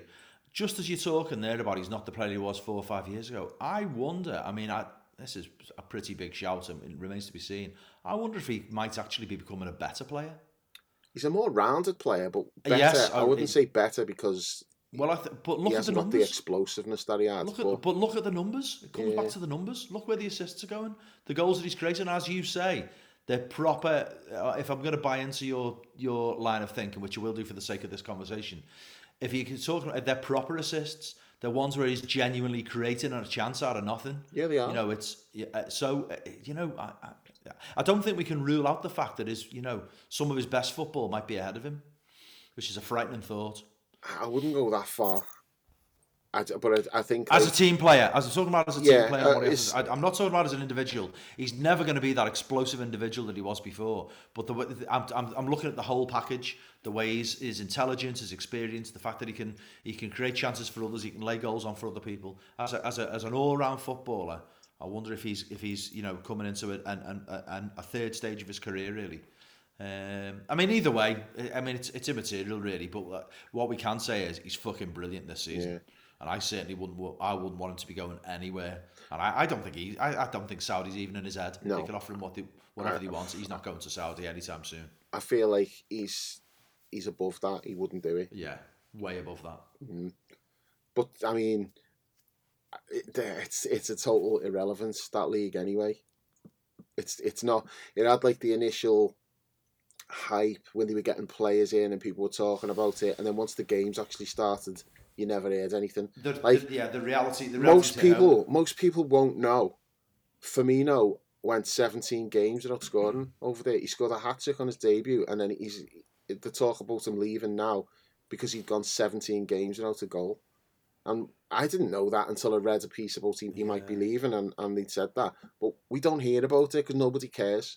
No one cares what's going on. I feel far less concerned by that league than I did. And to be honest, what was bothering me was not what they were doing, but and they still have got potential if they want to. they can turn around and just offer more and more and more money because the pot is basically limitless to attract players. What I think has happened now is that, well, it's basically the point that you just made, is that no one's interested, that it's just that players are going there, the reality is hit home, you know. People will be looking at what happened to Henderson, with the way the reaction to Jordan Henderson going there, the fact that, it's just the quality is so shit. I mean, I saw some footage ages ago. We're talking months ago now, much earlier in the season. Is this Fabinho getting megged? Fabinho, yeah, and it's just embarrassing. Like. Yeah, it's fucking embarrassing. It was testimonial stuff. I know. Really, if that. But think about how good Bobby was last season. Yeah, and he contributed, and I think he got he got like 14 goals or something. For him like to not score in 17 games in that dog shit league tells you he's not trying. Did you get onto how happy he was to be back yesterday? Yeah. You've seen the footage? Yeah, I've seen. Brilliant. I haven't seen all of it. I've seen bits of it. I'm going to watch it all today. Celebrating, I think it might be Curtis's goal. Just jumping up and going nuts. Just great to see. Like, do you know? We've been going 2 hours. We need to wrap this up. Like, but just you mentioned Henderson there, and it just reminded me, like, the way, like the club's social media. Whenever you're playing a team, they'll put out like goals we've scored against that team in recent years and that. So before Burnley, they put out like best goals away at Burnley, and it's like Sadio and Mo scoring and stuff. So like. You see the goal and like, oh yeah, I remember that goal, and you're getting nostalgic and you're looking at it, and then Henderson appears in the goal celebrations, and I'm just, without thinking about it, just my instinctive reaction is like, ugh, you fucking hell. It ruins it. He's tarnished. He's fucking tarnished everything. I can't even look at him. Yeah, I cannot even look at him. I totally agree. Yeah, totally agree. And it's sad, but like it's not something I'm thinking about. That's just my natural reaction to it. And I wish I didn't feel like that, but can't. It's like I see him and I'm just like, ugh. He is definitely in the conversation for being arguably our greatest ever captain.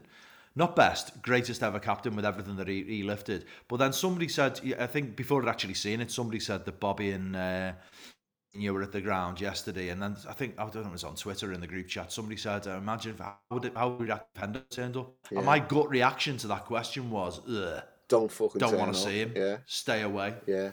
Whereas with Bobby and Fabinho, I don't feel like that at all.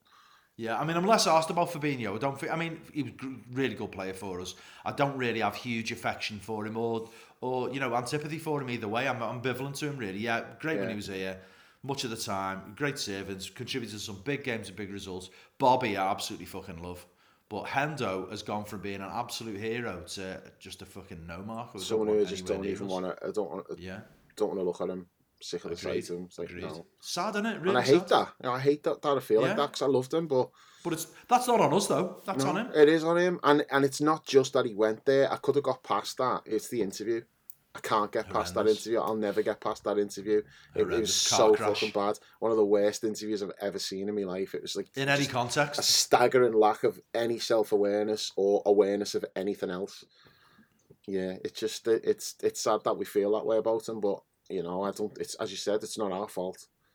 It's completely on him. Yeah. But let's not end on that negative. No, I want to.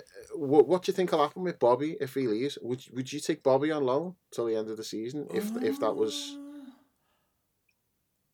I'd think about it. I'd think about it just for depth.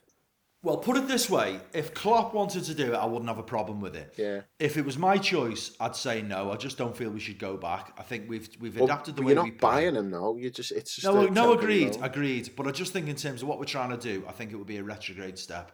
But if Jurgen wanted to do that, I wouldn't have a problem with it in the slightest. Yeah. I just think to last season, because I thought he was washed up and he was finished. Same. And last year he was good. He was injured a lot. Yeah, he was injured a lot, and that was why he should never got a new contract, was because the injuries. It wasn't because of the form, because he played well last season and he better scored than he had goals done maybe in the previous 2 or 3 years. Yeah, definitely. So, but he's been in semi-retirement, so that's asking a lot for him to be able to suddenly step up and be good enough. Yeah. But at the same time, maybe he's fresh because he's been in semi-retirement. I just think if you add that as an extra bit of depth, because it's not like we've got kids who we can put on the bench for forward positions, really. Goal scorers. It's the one thing, like, we've got kids in all other positions who you say, yeah, give them a game in the cup, and we've brought Owen Beck back. Gordon? Has he got injured again? No, I don't think he's injured, but he's not a goal scorer. He's not someone you'd be thinking, yeah, stick him on the bench and bring him on, he can change a game. He's not at that level yet. He's still finding his way back from being out a long time. Ben Doak's injured. I don't know how long that's for. But I just think, like, we could do worse. Like I don't think it'll happen, but just agreed. Really. It's no, absolutely. It's one of them. If Klopp wants to do it, sound. For me, I think we've the team has moved on a little bit. But yeah, I wouldn't have a problem with it. And who can't love Bobby at Anfield? It'd be fucking brilliant, wouldn't it, to see him back again in the red shirt? Right. Well, quick one to finish. Will we sign anyone in January? Well, I definitely think we need to. Left-sided defender, we absolutely need. I've been saying it since the summer, and before that, I was saying at the end of last season. Still think we need it now. Whether we will or not will depend on what's out there. The club will have targets. They'll have somebody in mind. They'll probably have a list of 2 or 3 players, all of whom they want. And if they can get one of them, they go for it. I still think they're looking for homegrown as well. And if they can make a sign-in, they'd want a homegrown player, and I think they're even harder to get. So I know exactly who we should get, and he fits that profile. Everything you've just said, there's a player who fits all of that. Are you on about the lad at Everton? Yeah. Yeah, I agree. Make them, to go all down for a minute, make them an offer they can't refuse. They're not in a situation where they can turn down big money, even if it's from us. Yeah. The Premier League wouldn't let them. If they're skirting close to the wind. I think it'd be brilliant. We made them love it. We offered 40, 50 million for him. Yeah. Could they turn it down and then go to the Premier League? Oh, well, yeah, but we've gone over our limits, but we couldn't help it. And they'd be like, well, you turned down 40, 50 million quid for him. Yeah. So he does fit the profile. He's a really good player. Really good. We were linked to him last season when he was on loan at PSV. There was like quite a lot of talk that we were watching him and we were interested. And I just dismissed that because I'm like, well, first of all, if he's any good, why is he not at Everton? Because they need him. And secondly, as if they're going to sell to us. Well, the first point, I don't know why he wasn't at Everton because he's really fucking good. And the second point, they're not in a position where they can turn down offers. They need somebody else they might do, to match the bid. That's what might happen. I mean, so to answer the question, we definitely need to do something.